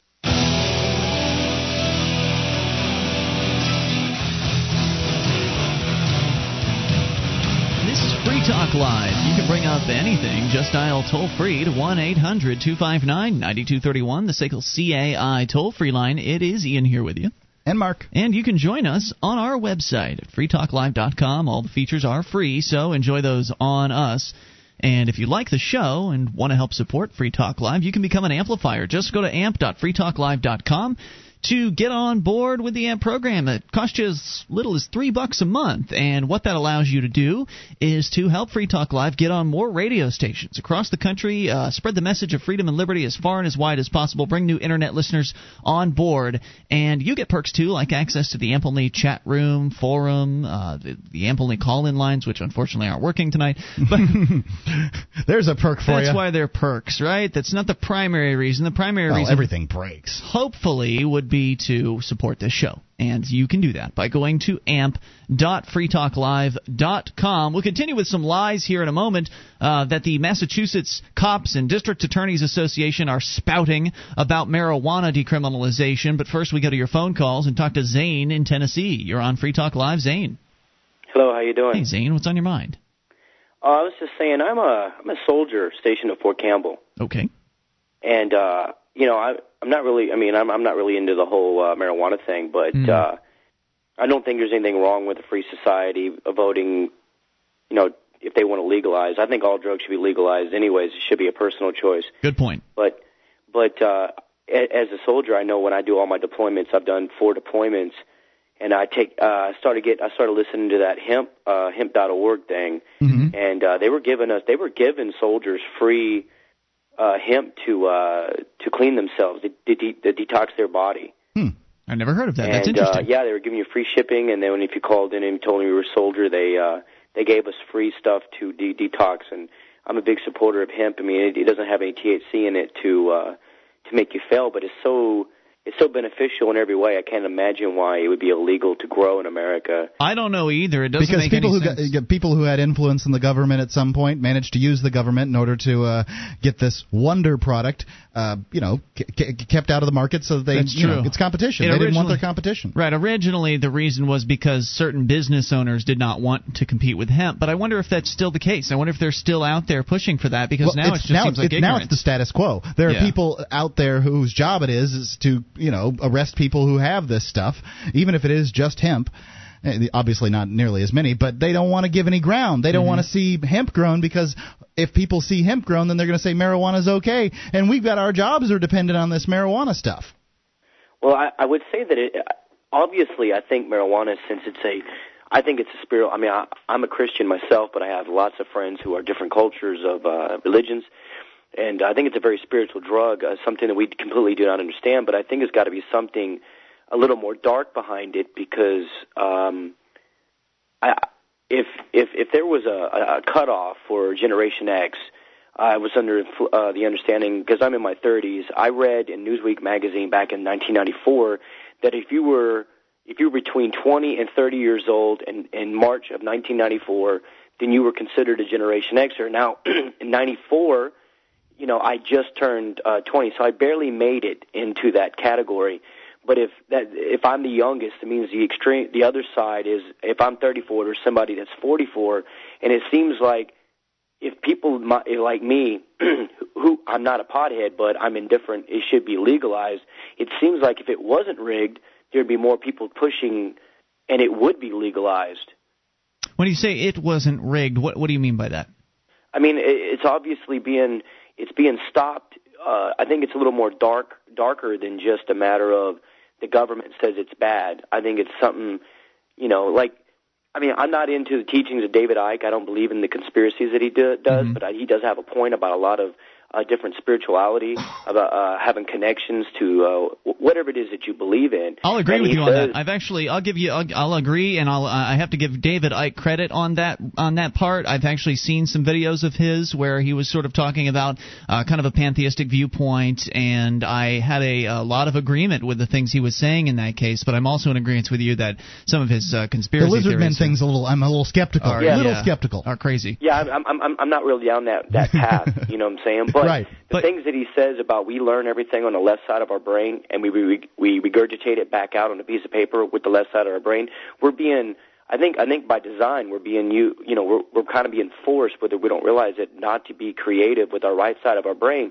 And I think this drug kind of leads you down into being very creative, you know what I'm saying? I think you're right about that, and I think that it kind of goes back to a little favorite conspiracy of mine, and that is that there are certain, I don't know, people or movements, there are certain entities out there that would like to restrict that creativity. They would like to restrict people from expanding their mind and experiencing things in a different manner, an altered state of reality, which is what, I mean, marijuana is a mild psychedelic. That is basically what it is. You're not going to really get any significant hallucinations off of it. You might think you see something in the shadows, but it's not actually there. I mean, that's about as extreme, or you think you hear something that's not actually there. It's about as extreme as the hallucinations will get with marijuana. You can imagine, like, your imagination can certainly run wild, and that's kind of along that line. As I say, a mild psychedelic. There are certainly some much more stronger psychedelics out there, but these are all things that alter one's state of natural consciousness, and there seem to be entities, whether they be governmental or corporate, that we know the government system, the education, the indoctrination system is designed to dumb people down. It's designed to keep people in the dark, keep them ignorant of who they could possibly be and what they could possibly accomplish, keep them locked into the rat race, locked into the system where they're just a cog in the system and nothing more than that, and keep them happy, of course, as they're doing all this so they don't question their reality. But if they could expand their mind and expand their choices and experience these experiences, they may come to different conclusions about life. This is one of the reasons why I'm such a huge fan of the drug MDMA, commonly known on the street as ecstasy. I think the world would be a better place if everybody did at least one hit of MDMA in their lives. But most of it's fake out there. It is mostly fake out there. That's true. I mean, most of it's bad stuff. The real stuff, MDMA. I think the world would be a better place because people that have so much anger in their hearts that they've been trained to have by the government indoctrination camp saying, well, the Japanese are bad. They were bad back in 1942, or back in the past, or our enemy today are these evil Muslims, or whatever the current enemy is, whether they be immigrants or Muslims or whatever. I think if people would open their minds and their hearts, and I think these psychedelic and empathogen drugs allow them to do those sorts of things in a much easier way. I think there really are some people out there that have a vested interest in keeping people ignorant and angry, and I think that locking them out of these drugs is helping that happen. Is that sort of kind of what you were getting at there? I'm not sure. My mom is a college professor, and they have to write more than an article, almost a book every summer. And she's a huge Christian. I support creationism, but I'm not really into this mainstream Christian religion. But she helped people get off drugs. So I've seen the bad side of drugs, and even though I've seen the bad side, I still think drugs should be legalized. I'm not sure quite about I think the world would be a better place if they did more ecstasy or real ecstasy, whatever. Have you ever done MDMA? I don't really understand that. Have you ever done it? No, I've never actually. That's why I asked. Right. I'm not criticizing because I know I've never tried it, but I just don't understand. I absolutely appreciate where you're coming from, and there is a distinct difference between somebody who's addicted to a feeling or a drug and somebody who's just an occasional recreational user. I've done ecstasy. I don't think I'd necessarily share your opinion that it's going to make the world a better place. Was it the real deal? Yeah, okay. It was. Wait, can before I get off, can I say one more thing? Yeah, go ahead, Zane. Earlier they said I'm not sure which one, but one of you said something about an enemy. And I have called in. I'm a pretty educated guy. I've called in and talked to Dr. Corsi. Every time I speak to this guy on some show, he always hangs up right after I talk to him. He calls me a socialist. I wrote a quote, and I wondered if I could just say it to you. It's not very long. Do it quick. Go ahead. Okay, and this is just my opinion dealing with life, is that there are only two types of people in the world, haves and have-nots. As long as the have-nots allow the haves to divide and conquer the have-nots through artificial labels, humanity will never transcend to a higher state of consciousness. And that's ultimately who I think our enemy is. Yeah, I don't know what that really means. I don't know what the have-nots and the haves are. I'm not sure. I don't know. I mean, politics manages to pit groups against each other, and I think that this is what you're sort of alluding to here. Well, the artificial labels divides people into African American, European American. I agree with that. I only believe that there is just people who have stuff, and there are people who don't. I don't know what that means. But everybody has stuff. Yeah, everybody has a lot of stuff. Okay. So I'll be more vague. Where's the line? I'll be more specific. How about the rich and the poor? Okay, but am I rich or poor? And are the poor people poor compared to what they were 100 years ago? No, they're far more wealthy than they were 100 years ago. So I'm with you on the... It's just jealousy, I'm with you, largely. Right, I'm with you on the not dividing people into groups. I'm with you there, but then you just went ahead and divided them into groups again. Thank you. More on the way. Appreciate the call. 800-259-9231. Individuals should be judged based on their actions. This program is brought to you by FreeKeene.com. FreeKeene.com features audio, video, and blogs chronicling the transition to a voluntary society. FreeKeene.com also has comments and discussion forums so you can be heard. FreeKeene.com. This is Free Talk Live. We are launching at hour number 3 of the program. You can bring up anything. Just dial toll-free to 1-800-259-9231. That's the SACL CAI toll-free line. And it's Ian here with you. And Mark. And you can join us on our website at freetalklive.com. All the features are free, so enjoy those on us. Again, freetalklive.com. And did you know that over 35% of IT admins admit to snooping through their boss's email? Shouldn't your business email be secure? PrivacyHarbor.com is an email alternative that is both private and confidential.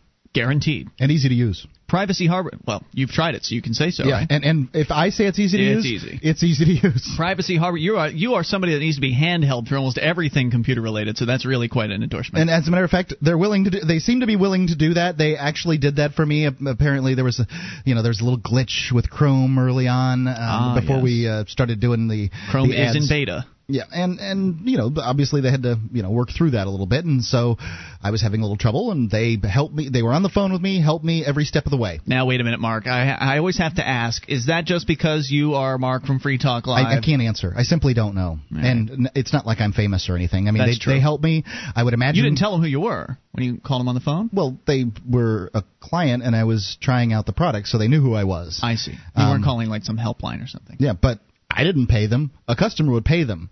PrivacyHarbor.com, because normal email is not secure. You can go and look, if you're somebody that appreciates privacy. Having made the comments with, having talked with one of the employees there, she had said that they have to spend a lot of time doing troubleshooting with people, and a lot of times it's the person's computer, not what their website, not their stuff. So they actually end up doing kind of help with people on their computers. It's just good to know they're doing it with other people besides you. Yeah, that's all. I understand, and it's always a good thing to ask. But all right, PrivacyHarbor.com. Get over there, get yourself a free account, test it out, and see what you think, because normal email is not secure. PrivacyHarbor.com. As we continue here with your phone calls about anything. Cynthia is on the line in New Hampshire on the AMP line. Hello, Cynthia. Hi, good evening. How are you? Just super. What's on your mind?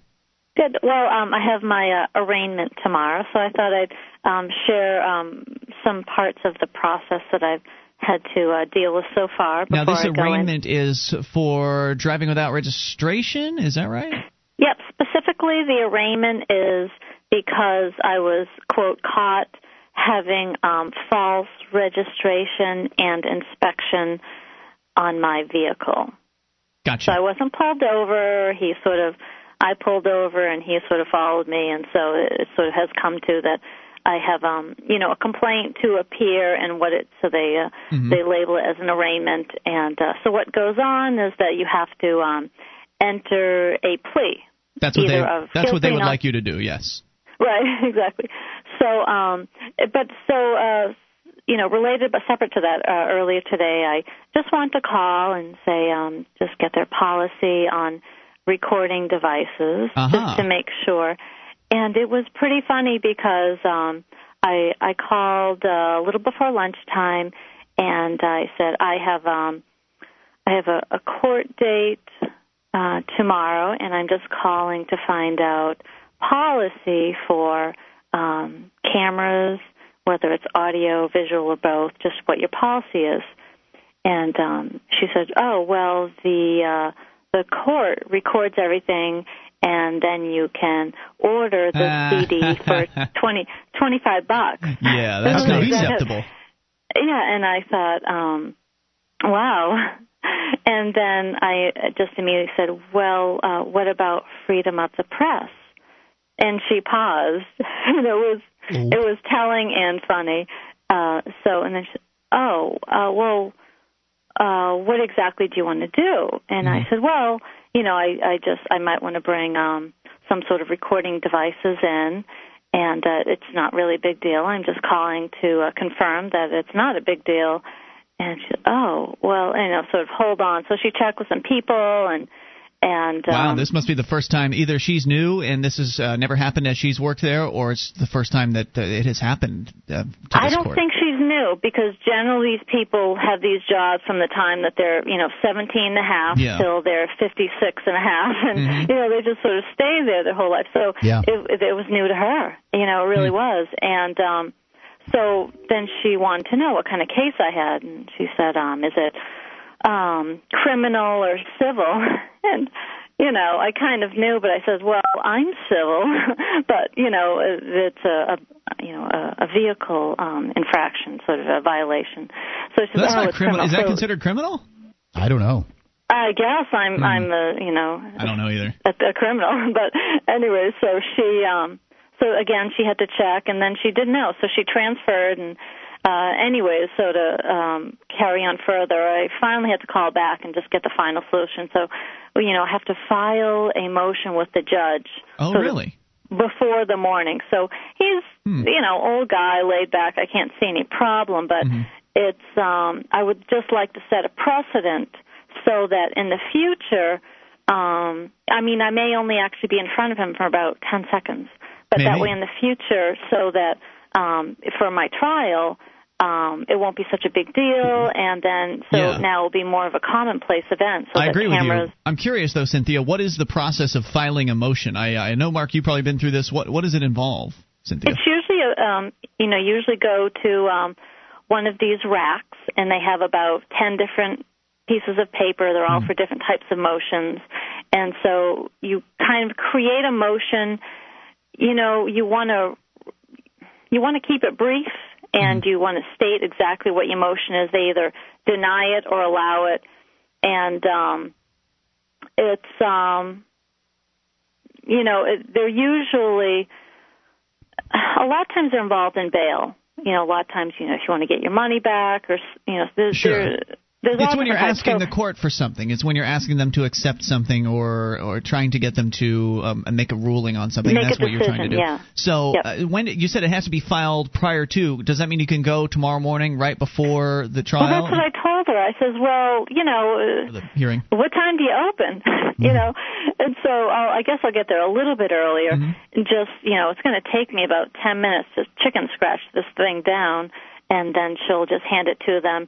And, if you look at the New Hampshire Constitution or any rulings for camera, they basically want to make sure you don't have big flashes, and they don't want it to be obtrusive. They don't want you filming someone who would be completely embarrassed that they would then end up on YouTube the next day or something. So you as long as you don't harm someone else, then I really don't think he would have a problem with it. Well, this will be interesting. What will be funny, though, is his reaction. This should be interesting, because it sounds like it's the first time they've had to deal with something like this. It's a little town, and it's a college town, right? Dover, New Hampshire? Is it a college town? I wouldn't say it's a college town. No? I would say Durham's a it's Durham. I always mix those two up. Okay, I always mix those two up. Anyway, so this is kind of an old timers and with a lot of new influx of new people. Have you gotten people to say they're going to show up tomorrow morning? I know you posted this over at the nhfree.com forum recently. Are you? Yeah, I mean, I think maybe four people or maybe 8 people. Like I said, I don't want to put a lot of weight on this because it might just be a quick thing because I would like it. This is the reason why I called, was basically to share the camera story and also to see that, I mean, I have to enter a plea. But the way Sam was kind of contributing some things on nhfree.com was that, well, here's the spiel. You want to kind of, question the cop. And, of course, the cop won't be there. So do I want to get this dismissed outright, or do I want to push it so that I can kind of say, well, I was doing civil disobedience? I mean, the whole reason why I did this was to bring it into the judicial system because the political system is kind of not really available for this sort of thing. So you're planning on pleading not guilty and then going ahead with the trial and trying to call the cop up and impeach him? Is that basically what you're going to try to do? I think so. Okay. Because there's all kinds of different things that can be done, and really we're all in the realm of experimentation at this point. There is no, as you say, Mark, there is no magic incantation that's going to save you from the violence of the state. There's no way that anything is guaranteed. So we all have to sort of experiment and document and experiment and document and learn from our mistakes. And I wish you the best of luck. I wish I could attend. I have a prior engagement, unfortunately. So will you call us if you're not in a jail cell tomorrow and let us know how it goes? It's a minor violation. Well, I almost got thrown in jail yesterday because I was asking questions during the arraignment because I didn't want to plea. I wasn't interested in even consenting to that part. So you never know what these judges are going to do if they got to stick up their butt or roll down the wrong side of the bed. Hey, thanks, Cynthia, and good luck tomorrow, You're okay? welcome. More on the way. It's free. This is Free Talk Live. You can bring up anything. Just dial toll-free to 1-800-259-9231, the SACL CAI toll-free line. It is Ian here with you. And Mark. And you can join us on our website at freetalklive.com. All the features on the site, they're totally free, so enjoy those on us. Again, freetalklive.com. All those features include the bulletin board system, the BBS. Head over to bbs.freetalklive.com. Get interactive with a couple thousand of our listeners and over 400,000 posts. There's a lot to talk about, so enjoy. Free over at bbs.freetalklive.com. But prepare yourself, because things can get kind of nasty in there. It is an internet forum, after all. It is an unregulated forum, and if you're new to internet forums, you might not want to make it your first internet forum. You should have some experience at internet forums. If you conduct yourself well, and but they don't conduct themselves well. Don't take what is said there terribly seriously. That's a good point. Yeah. Then you can enjoy yourself. And there's a lot of intellectual conversation that goes on there, and there's a lot of scat porn or whatever. Even I will get roped in from time to time. I consider myself a sucker for a good internet forum spat, and boy was there one today. We can talk about it here in a moment, but first want to tell you to go to libertarianinternships.com, especially if you're somebody who is fresh out of college or maybe in college, that sort of younger age bracket. Looking, for instance, to get involved in learning about careers in movies, film, animation, or video game production, well, you can do it. LibertarianInternships.com. You'll get signed up for upcoming spring or summer and even fall internships. Positions are paid and include participation in a career workshop. You get a $2,000 stipend. Stipend. Oh, we were corrected on that. Stipend for a 10-week internship. I knew how to pronounce it, and the way that you pronounced it. Yeah, you infected me. You'll get a housing and travel allowance, tuition, travel assistance, and, of course, networking opportunities in major media centers like New York City, L.A., and D.C. Placements year-round with 3-semester deadlines, spring, summer, and fall. So get on libertarianinternships.com and get involved in this. Man, it sounds like a winner. This sounds like an amazing opportunity. It wasn't available a decade ago when I was getting into media, and if it was, man, it would have been really cool. Yeah. So jump on this. They're going to pay you to learn how to do stuff like movies, film, animation, video game production. There's also one for broadcast and print journalism, another one for public policy. All this stuff. I mean, there's a lot of interest out there amongst liberty-minded people, and what better way to learn than to get paid to do it and meet some interesting folks while you're doing it? libertarianinternships.com. All right, so I mentioned, we're going to get to the phone calls. Let's talk to John in New Hampshire. You're on Free Talk Live. Hello, John. John, New Hampshire, going once. Hello. You're on the air, John. What's on your mind? Hey, I'm learning a bit from you guys about this open source concept. Open source. Awesome. Which is basically software designers opening up the code that they design so anybody can change the code, modify the code, improve the code, copy the code, et cetera, et cetera. Okay, that works with the computer. Now, bring it down to a paper level, old-fashioned style, open source. Share an idea. If I have an idea or learn something from you, Sam, Cynthia, whoever, all the people who call Free Talk Live, let's open source this conversation about what we need to do at an arraignment. I'm thinking we need to have a handbook. I'm thinking about just some of us that go to the federal building here in New Hampshire. It could work anywhere in the country, anywhere around the world. Use their own documents, have a loose leaf type notebook with slides, relevant documents, nice pictures of their own oath, the types of things that the prosecutor would normally put on the screen in any trial, any given trial. They've got these nice slides that they put in there so they can flood the courtroom with these images. And I'm sure if it came to a jury trial, it would work as well. And in those cases, you would want to have these, put them poster size.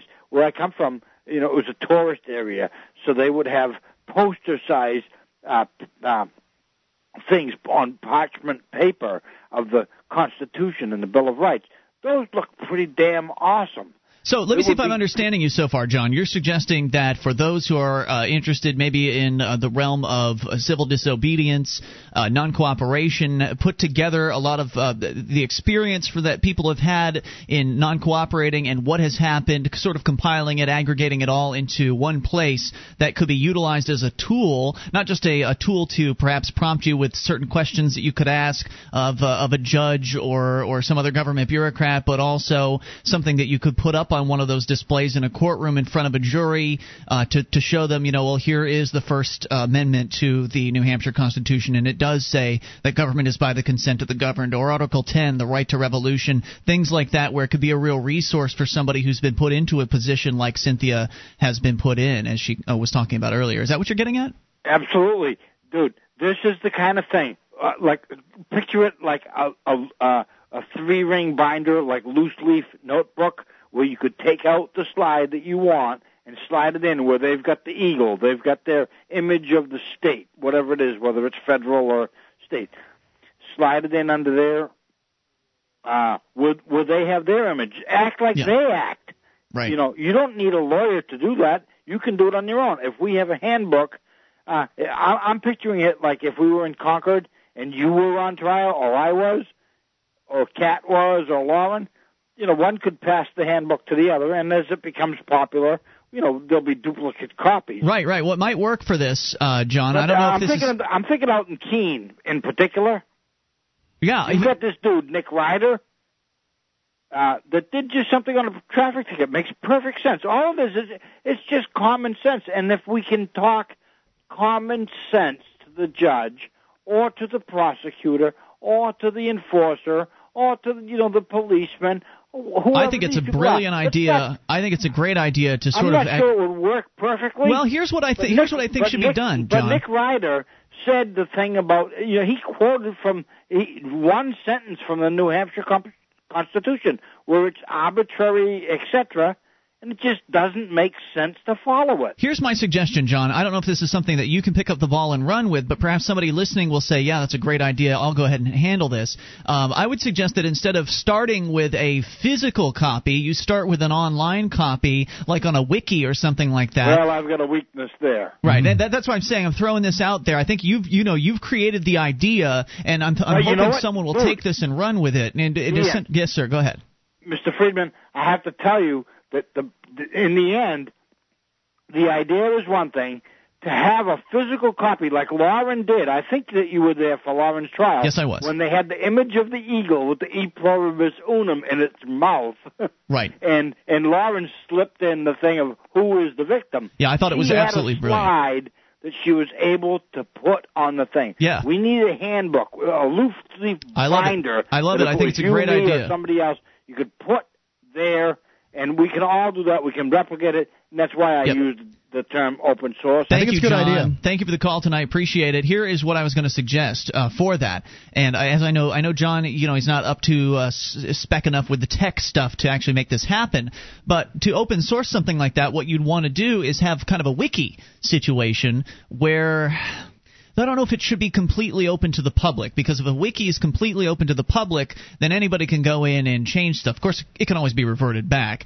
But my idea would be to put a wiki up where people can put in their ideas as far as what should go into this, this binder that he's talking about. Well, the wiki's already at wiki.freetalklive.com. One could use. Well, there is a wiki that you could, but I mean something specifically for this purpose, where people could go and. Yeah, if that's what you want to do, I don't think that's the right way to do it. I think you need to have more control over who can edit something like this, because the information is pretty critical. We'll come back and talk more about it. It's Free Talk Live. One of the bonuses you'll get as a Free Talk Live amplifier is access to our classic archives. For just $3 a month, you can become an amplifier, and you'll help us get on more radio stations and MP3 players. Get the details at amp.freetalklive.com. That's amp.freetalklive.com. This is Free Talk Live. It's your show, and you can bring up what you want. Just dial toll-free to 1-800-259-9231, the SACL CAI toll-free line. It's Ian here with you. And Mark. Join us on our website at freetalklive.com. All the features on the site, they're totally free. So enjoy those on us. And those features include live streams, broadband version of the show, dial-up version, webcam version. Is all for free at listen.freetalklive.com. That's listen.freetalklive.com.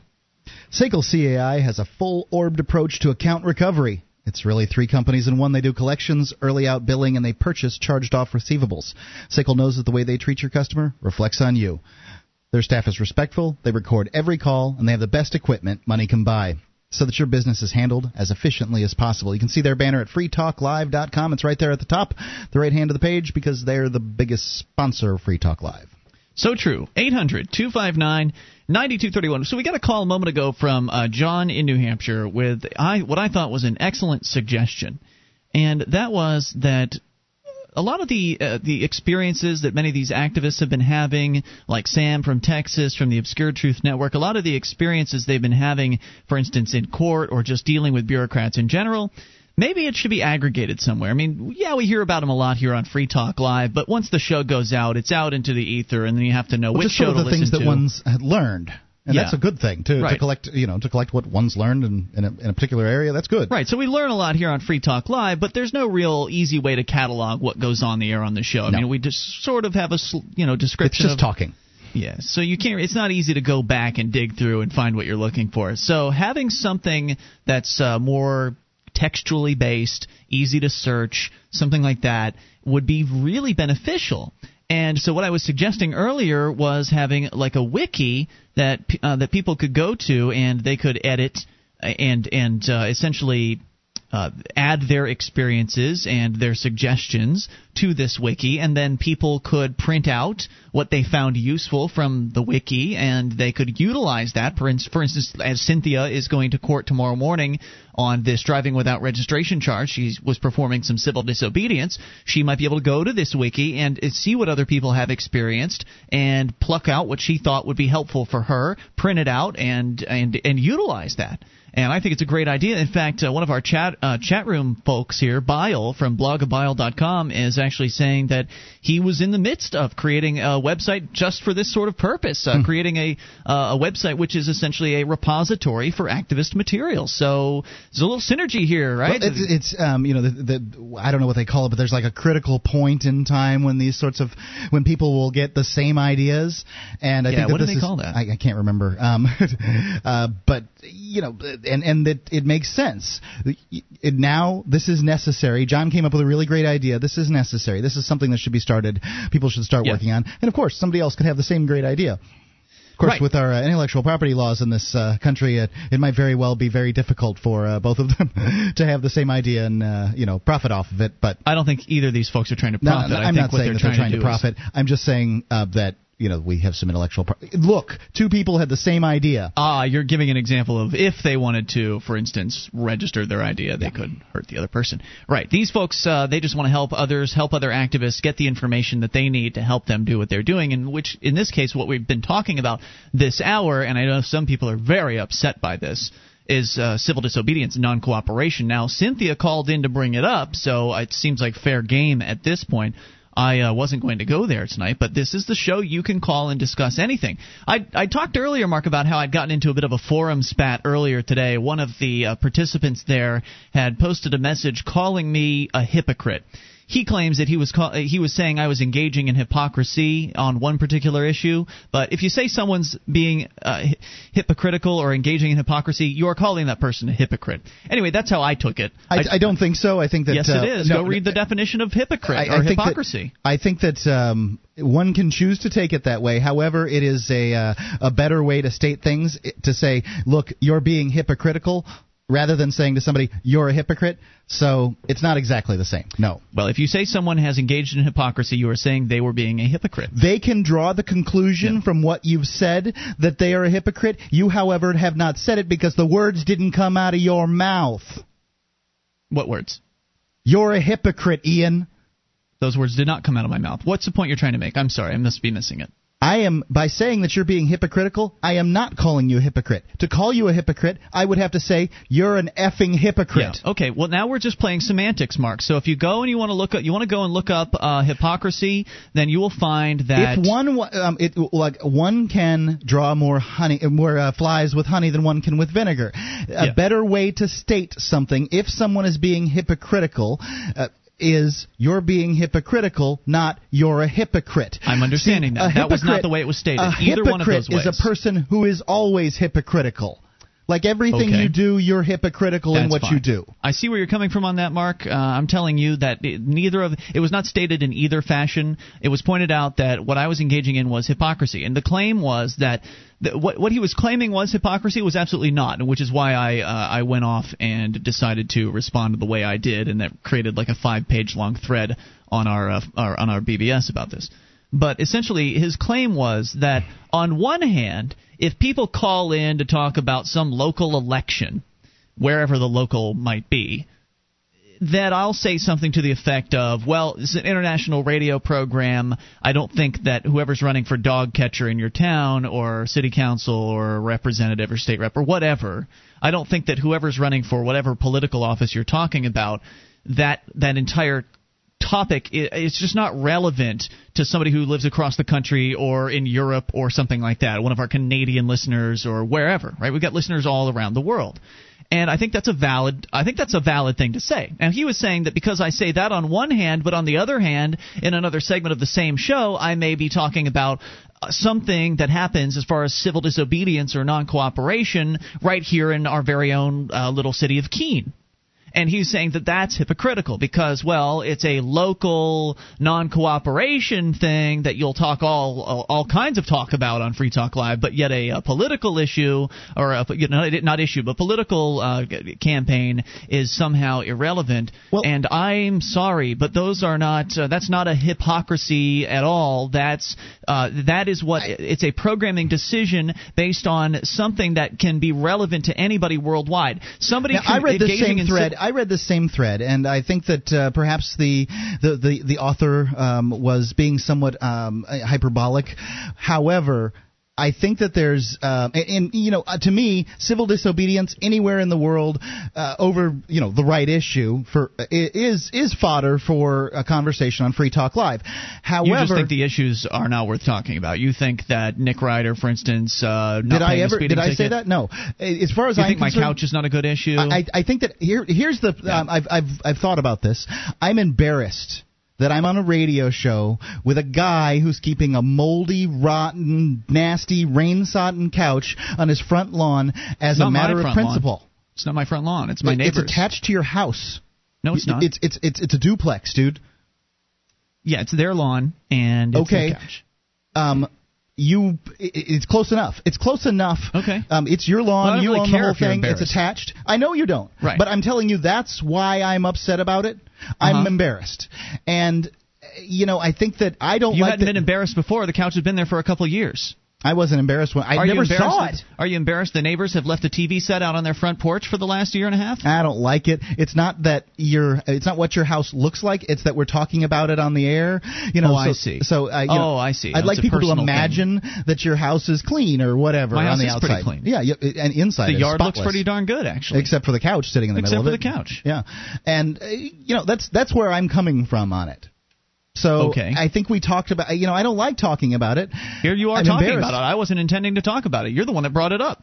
When did I bring it up? You're the one talking about it, how the couch, couch that. You said Nick Ryder, and then you went on to say your couch. Yeah, but you're the one that continued to, discuss how embarrassed you are about it. Anyway, let me go on with my point here, and that is that it's not hypocrisy at all. And that is that people have an interest, I think, I know I do, in what goes on in the realm of civil disobedience and non-cooperation. It does matter because it's something that can be easily duplicated elsewhere. And whereas the nuances of political campaign, it's completely irrelevant to other people. Now, if it's an issue in a campaign that's relevant elsewhere, that's fine. I agree. If it's a general discussion about politics, okay, more on the way. We'll discuss it. It's Free Talk. This is Free Talk Live. You can bring up anything. Just dial toll-free to 1-800-259-9231, the SACL CAI toll-free line. It's Ian here with you. And Mark. Only a few moments remaining, just enough time for your call. Plus, we got a book giveaway coming up, so stay tuned for that. 800-259-9231. And if you like the show and want to help support Free Talk Live, we need you to vote. Mark, where are we at on the voting? Have you checked today?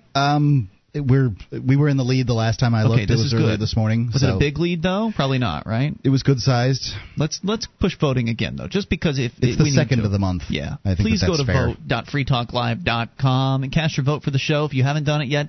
This is the month of October. That means your votes are no longer counting from September, so you need to vote again by going to vote.freetalklive.com.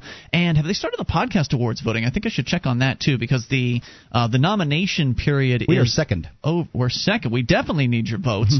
Please go to vote.freetalklive.com. Looks like the podcast awards have not been the nominations have not yet been announced, so we'll keep you informed there as far as if we made it through the nominations, and you can vote for us. Yes, hopefully we did.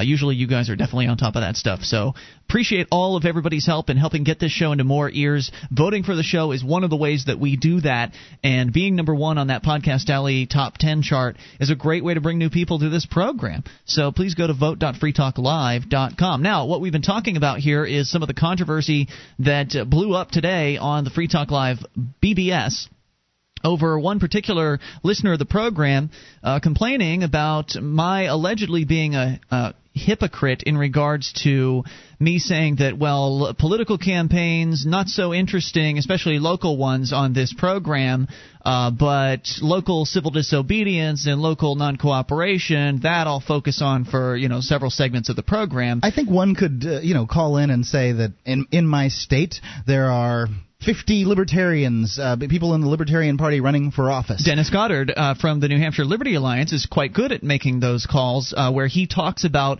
some of the political activism and campaigning that's going on in New Hampshire, but more from a general perspective of, a bird's eye view or an overview of what's going on as opposed to the details of a political campaign. And I think that one could say, well, try to make generally state that if you get involved in your political party, for instance, one guy last week, Tom, was calling in about getting involved in the Republican Party in order to sway the Republican Party to more of its, free market roots.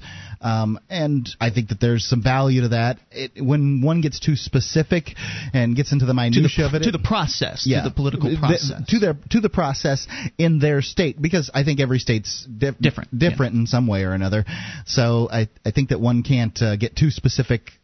So it wasn't being hypocritical at all, but because he was calling it that, I kind of went off, and I admit I snapped at the dude. And, yeah, you were nasty. And for that, I apologize. But there's something that really frustrates me, and that is that I would expect people that are, especially people that are amplifying the show, as this gentleman was, to understand the point of the program. And I clarified it in that thread a few times, and I'll do it here on the air because it keeps coming up. It's the number one complaint about Free Talk Live we've gotten throughout the entire history of the program, regardless of who's been on the show and what the subject matter has been. There are always listeners that say, I don't think what you're talking about is very interesting. I think that's boring. Now, I'm not saying that's what he was suggesting. But I'm saying I think the couch conversation's boring. That has always been the critique. Well, there's a guy in the chat room that thinks it's absolutely fascinating. There you go. That has always been the critique of the program, that you guys aren't talking about what I think you should be talking about. Well, guess what? We have a toll-free phone number. It's 1-800-259-9231, and I tell you, virtually every time we come back from a break, every 10 minutes on this show, every 15 minutes, the listener is reminded, it's the show where you can call about what you want. If you don't call, if we start a show and we don't have any calls on the line, what do I say? Well, since we don't have calls, we'll talk about what we want. Because obviously we just can't sit here and wait for calls to come in and then go to them. We have to talk about something to fill the airtime. So I'll talk about stuff that's interesting to me. Mark, you'll talk about things that are interesting to you. You had the hot dog story tonight as well as a few others. So that's what we do. But when you call in, we finish the story, we go to the calls. You get to bring up what you want. So it's not to say that I don't appreciate critique. I do. I appreciate critique and I listen to it. I don't usually absorb most of it because usually the critique is one person thinks one thing, other people think different things. It's really hard. It's difficult to know, and you're never ever going to make everyone happy. I'd go mad if I attempted to do that. I'd go insane if I attempted to make everyone happy because as soon as I changed what I was doing, it would piss off another group of listeners that was happy with what was going on, and now they become unhappy because I've changed the way I approach the program. So you cannot... if you are disappointed with the content of this show, number one, I ask you to stay tuned and, better yet, call in to change the content of the program. There have been instances, Mark, where we've come into the studio with reams of show prep, had one call come in at the front of the show, and have completely gone off on all kinds of tangents that we never expected to go off on. I love that kind of show. That's my favorite kind of Free Talk Live. I don't like the Free Talk Live. I like the show generally. I do the show I want to listen to. But my favorite shows are the ones where you guys call in and bring stuff up, and we go off on tangents, and we never end up even touching the show prep that we'd intended to do. But if you don't do that, then it's going to be up to us to direct things and figure out what to talk about. So my first recommendation would be that you call and get active. Now, the guy that was complaining says he does call from time to time. Great. More people should call if they are disagreeing with the content of the program. If it's so irritating to you that you don't like it anymore, then, well, there's nothing we can do about that. There's lots of other shows out there that would be happy to have you as a listener. This is an open phone show where anything goes if you decide to take that option. And I happen to think that if the phones aren't operating and there's a civil disobedience or non-cooperative issue that's hot, and people have been complaining over the past few weeks that, there's been too much civil disobedience talk. Well, you know what has been happening here has been a lot of non-cooperation. We've had a 2-week blast of non-cooperative activity here. The feds have arrested our friends. That involved non-cooperation. Nick Ryder with the speeding ticket. Russell Canning was in court. I was in court yesterday. Cynthia called tonight. She's going to court tomorrow morning. It's a blast of non-cooperation, and people want to talk about it. If you don't, then call in. Amp line, unscreened, who's this? This is Matt from Illinois. Matt, what's on your mind? I want to talk about your couch. Okay. Much to Mark's chagrin. Go ahead. What color is it? I think it's green, but honestly, it's a brownish. It's old 70s style. It's a low rider. It's brown, completely upholstered. It's kind of an off-white stripe, brown couch, stripes, gold, little gold fleck stripe in there. You've looked much closer than I have. I never even noticed. Has anybody ever made love on it? Worn off on the sides. On the fabric is worn through on the sides. It is not my couch, so I cannot speak to its history. It's my neighbor's couch. Sitting in it would be a very wet, disgusting operation. Did you hear his question? Has anyone ever made love on the couch? At one point or another. Possibly in the past, but not while it's been in the front yard or the neighbor's yard. I don't believe that. You'd have to be kind of nasty to do that. Do the neighborhood cats like the couch at all? There are cats everywhere. There's probably dogs that enjoy peeing on it. Maybe it's a wildlife sanctuary. Yeah, well, there you go. Anything's going to be a wildlife sanctuary if you leave it there long enough. I'm sorry, Matt, go ahead. I said, have you ever considered asking the government if maybe you could make it into a wildlife sanctuary? I would never ask permission. Kind of like sinking a ship off the shore, turn it into a natural reef. Right, exactly. I mean, I think maybe a squirrel would make it would best serve nice the wildlife if one would take it out into the woods and dump it there. I don't think the wildlife are best. Nice. There's a dump, and I would appropriately dump it where it belongs. Do you think that sinking ships for artificial reefs is dumping in the wrong place? I see what you're saying. Where does one throw away ships? Yeah, I see where you're coming from. I'll take it to the dump. Is the couch a non-cooperative couch? I don't know where you're going with all this, but we're running out of time. It's pretty much grown into the ground, so I'd say it's pretty uncooperative.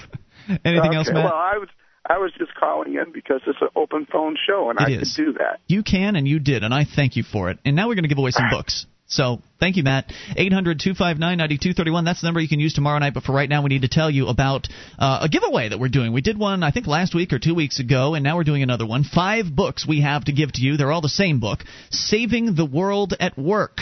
What companies and individuals can do to go beyond making a profit to making a difference. Now, you're telling yourself, wait a minute, this is greeny crap. But it's good. There's one thing in here, and I haven't read the book, so I can't say to speak to the entire thing. But I was looking at one part, the 6 laws of the Saver Soldier, and one of their laws is the law of abundance. Now, you would not hear this in a typical green publication. The law of abundance states there's always enough to go around. And that more can be created. It talks about expanding the wealth pie. This is not a typical green kind of book, from what I can tell, because the greenies typically believe that there's a finite amount. Yeah, everything's in lack. Right. So just that right there tells me there's some good stuff in here. And if you want a copy of this book, email Mark at freetalklive.com. If you are the first 5 people to email with your address. Yes, you have to have your address, because just emailing and saying, hi, it's me. The publisher will send you a copy of Saving the World at Work. So email Mark as soon as possible. And some podcast listeners got this last time, so it's not too late if you're listening on the podcast. Mark at freetalklive.com to grab this book. We'll see you tomorrow night online at freetalklive.com.